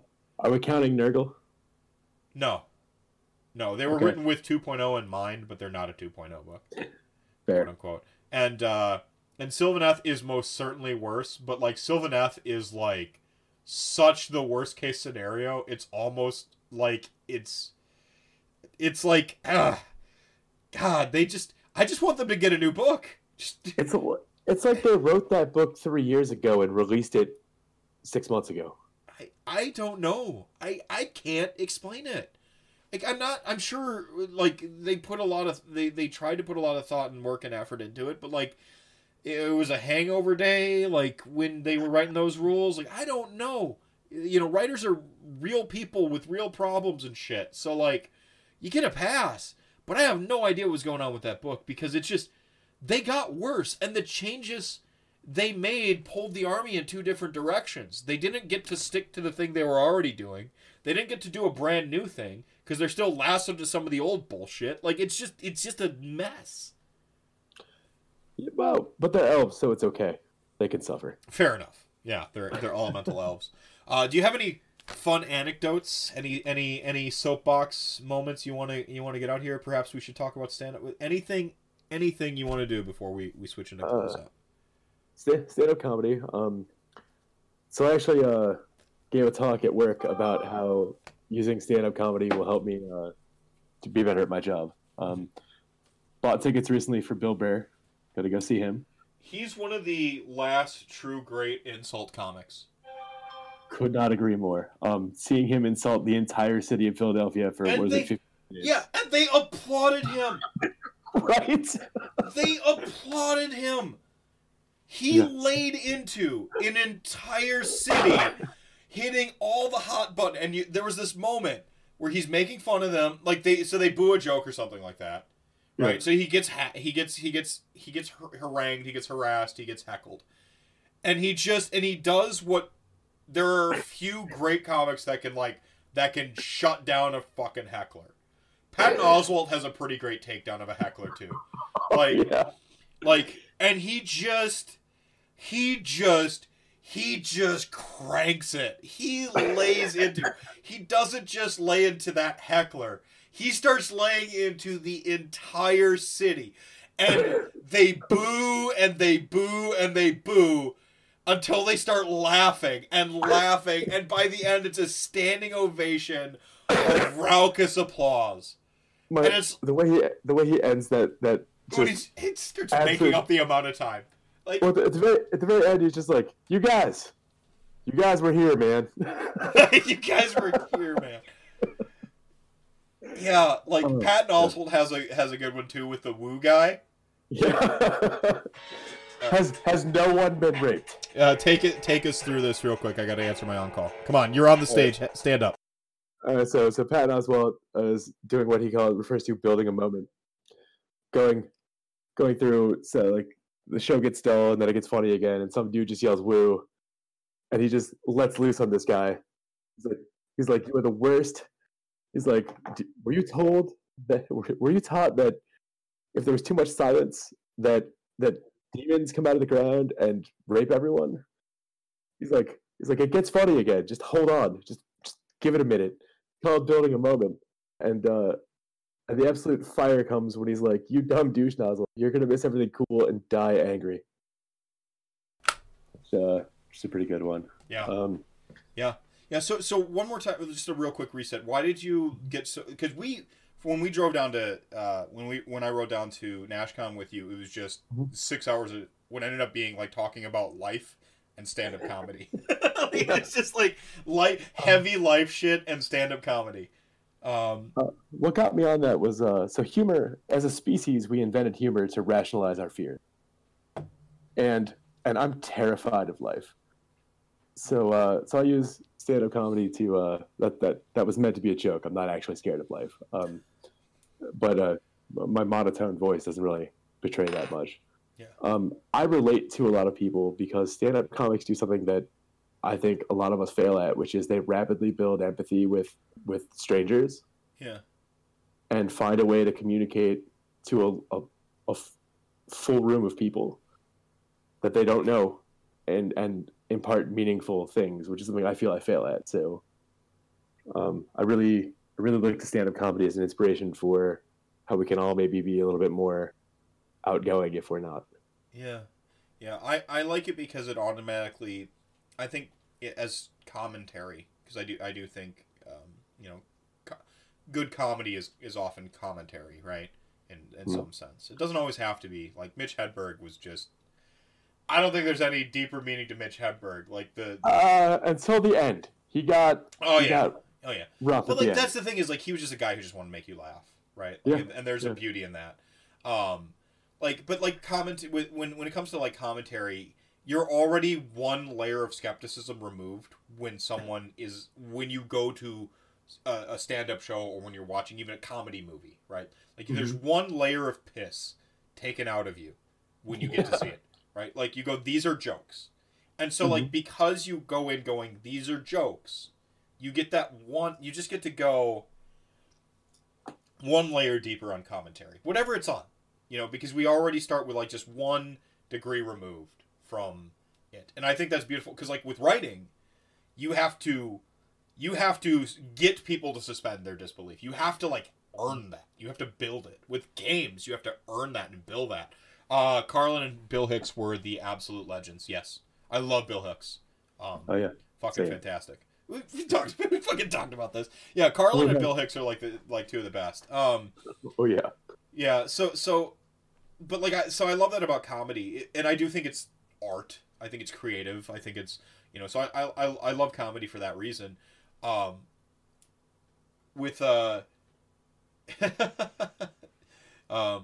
Man, I completely lost my train of thought now. Just like that you're reflecting. But yeah, so but I like it for that reason. And I think the empathy thing is something I hadn't considered, but I think that's really great because they do have to kind of like earn the audience right away, right? Like they're establishing a conversation early. A monologue oftentimes, but your laughter and feedback is part of that. It's not a monologue. A monologue, you just a spotlight and the applause at the end. there's an interaction that goes back and forth while you're building like a comedic set. It's absolutely a conversation. Yeah, Age of Sigmar does that. Like exactly. You're to tie it back in. You're like that you go in with a stranger, a room of strangers, and you're building that dialogue quickly. And so I think there's something to be appreciated. So it wasn't just a random rabbit hole for no reason to cover for my on-call shift coming through. Well, not only that, but like some of us aren't the most social, right? Right. And I think that like you obviously are. You're very open. I've seen you talk to complete strangers, like like you've known them for 10 years. It's all an act. Convincing one doesn't. I mean, but if you've done it, like that's sort of like saying it's ironic. I do it because it's ironic. Like if you do it long enough, it stops being ironic. Yeah, ironic fedora man or ironic mustache man. Yeah, no, you aren't ironic anymore.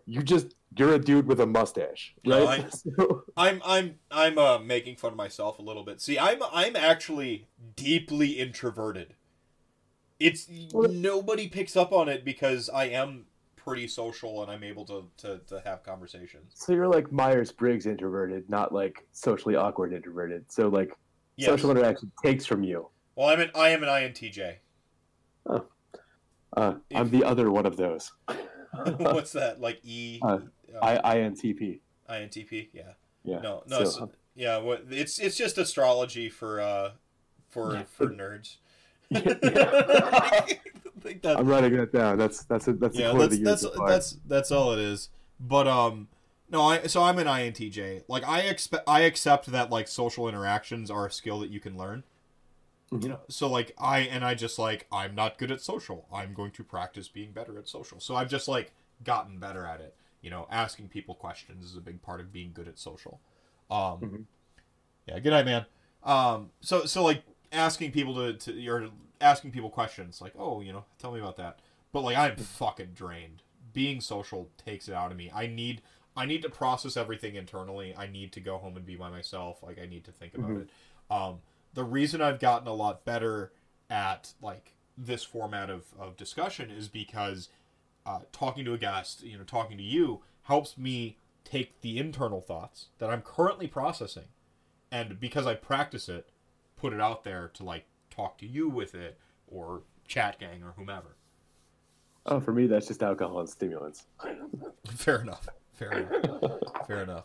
Yeah. So, and I feel great about this episode. How about you? I do. I mean, thank you for having me on to let me talk about something that has been hard for me to talk about in my life. Yeah. And hopefully somebody sees this and realizes that there's a place that they can talk about who they are, and it's okay. Right. That's all I really want. I mean, we are the island of misfit toys, the community, and that's okay, right? I can't say it any better, so I'm just gonna say good night, everybody. Yeah. Like, good night, Nick, Dr. True. Thank you so much for being on, man. Appreciate it. Let's do this again sometime. If you wanna check out Nick online, he's at Nick NIC True on Twitter. Get all of his hobby journey that he's ramping through right now, and his bragging about his recent podiums. Bridesmaid weekend. Yeah. Not bragging, just hey, you know what? Take it down a 7-player one day 1,000-point event. I'll take it. Yeah. Is there anything you want to put on blast? Anything you think people should check out? It could be anything, man. I think people should check out. Nothing outside of Swedish hip hop, so I'm gonna leave that one alone. Check out some Swedish hip hop. All right, good night, chat gang. Thank you so much for hanging out with us tonight.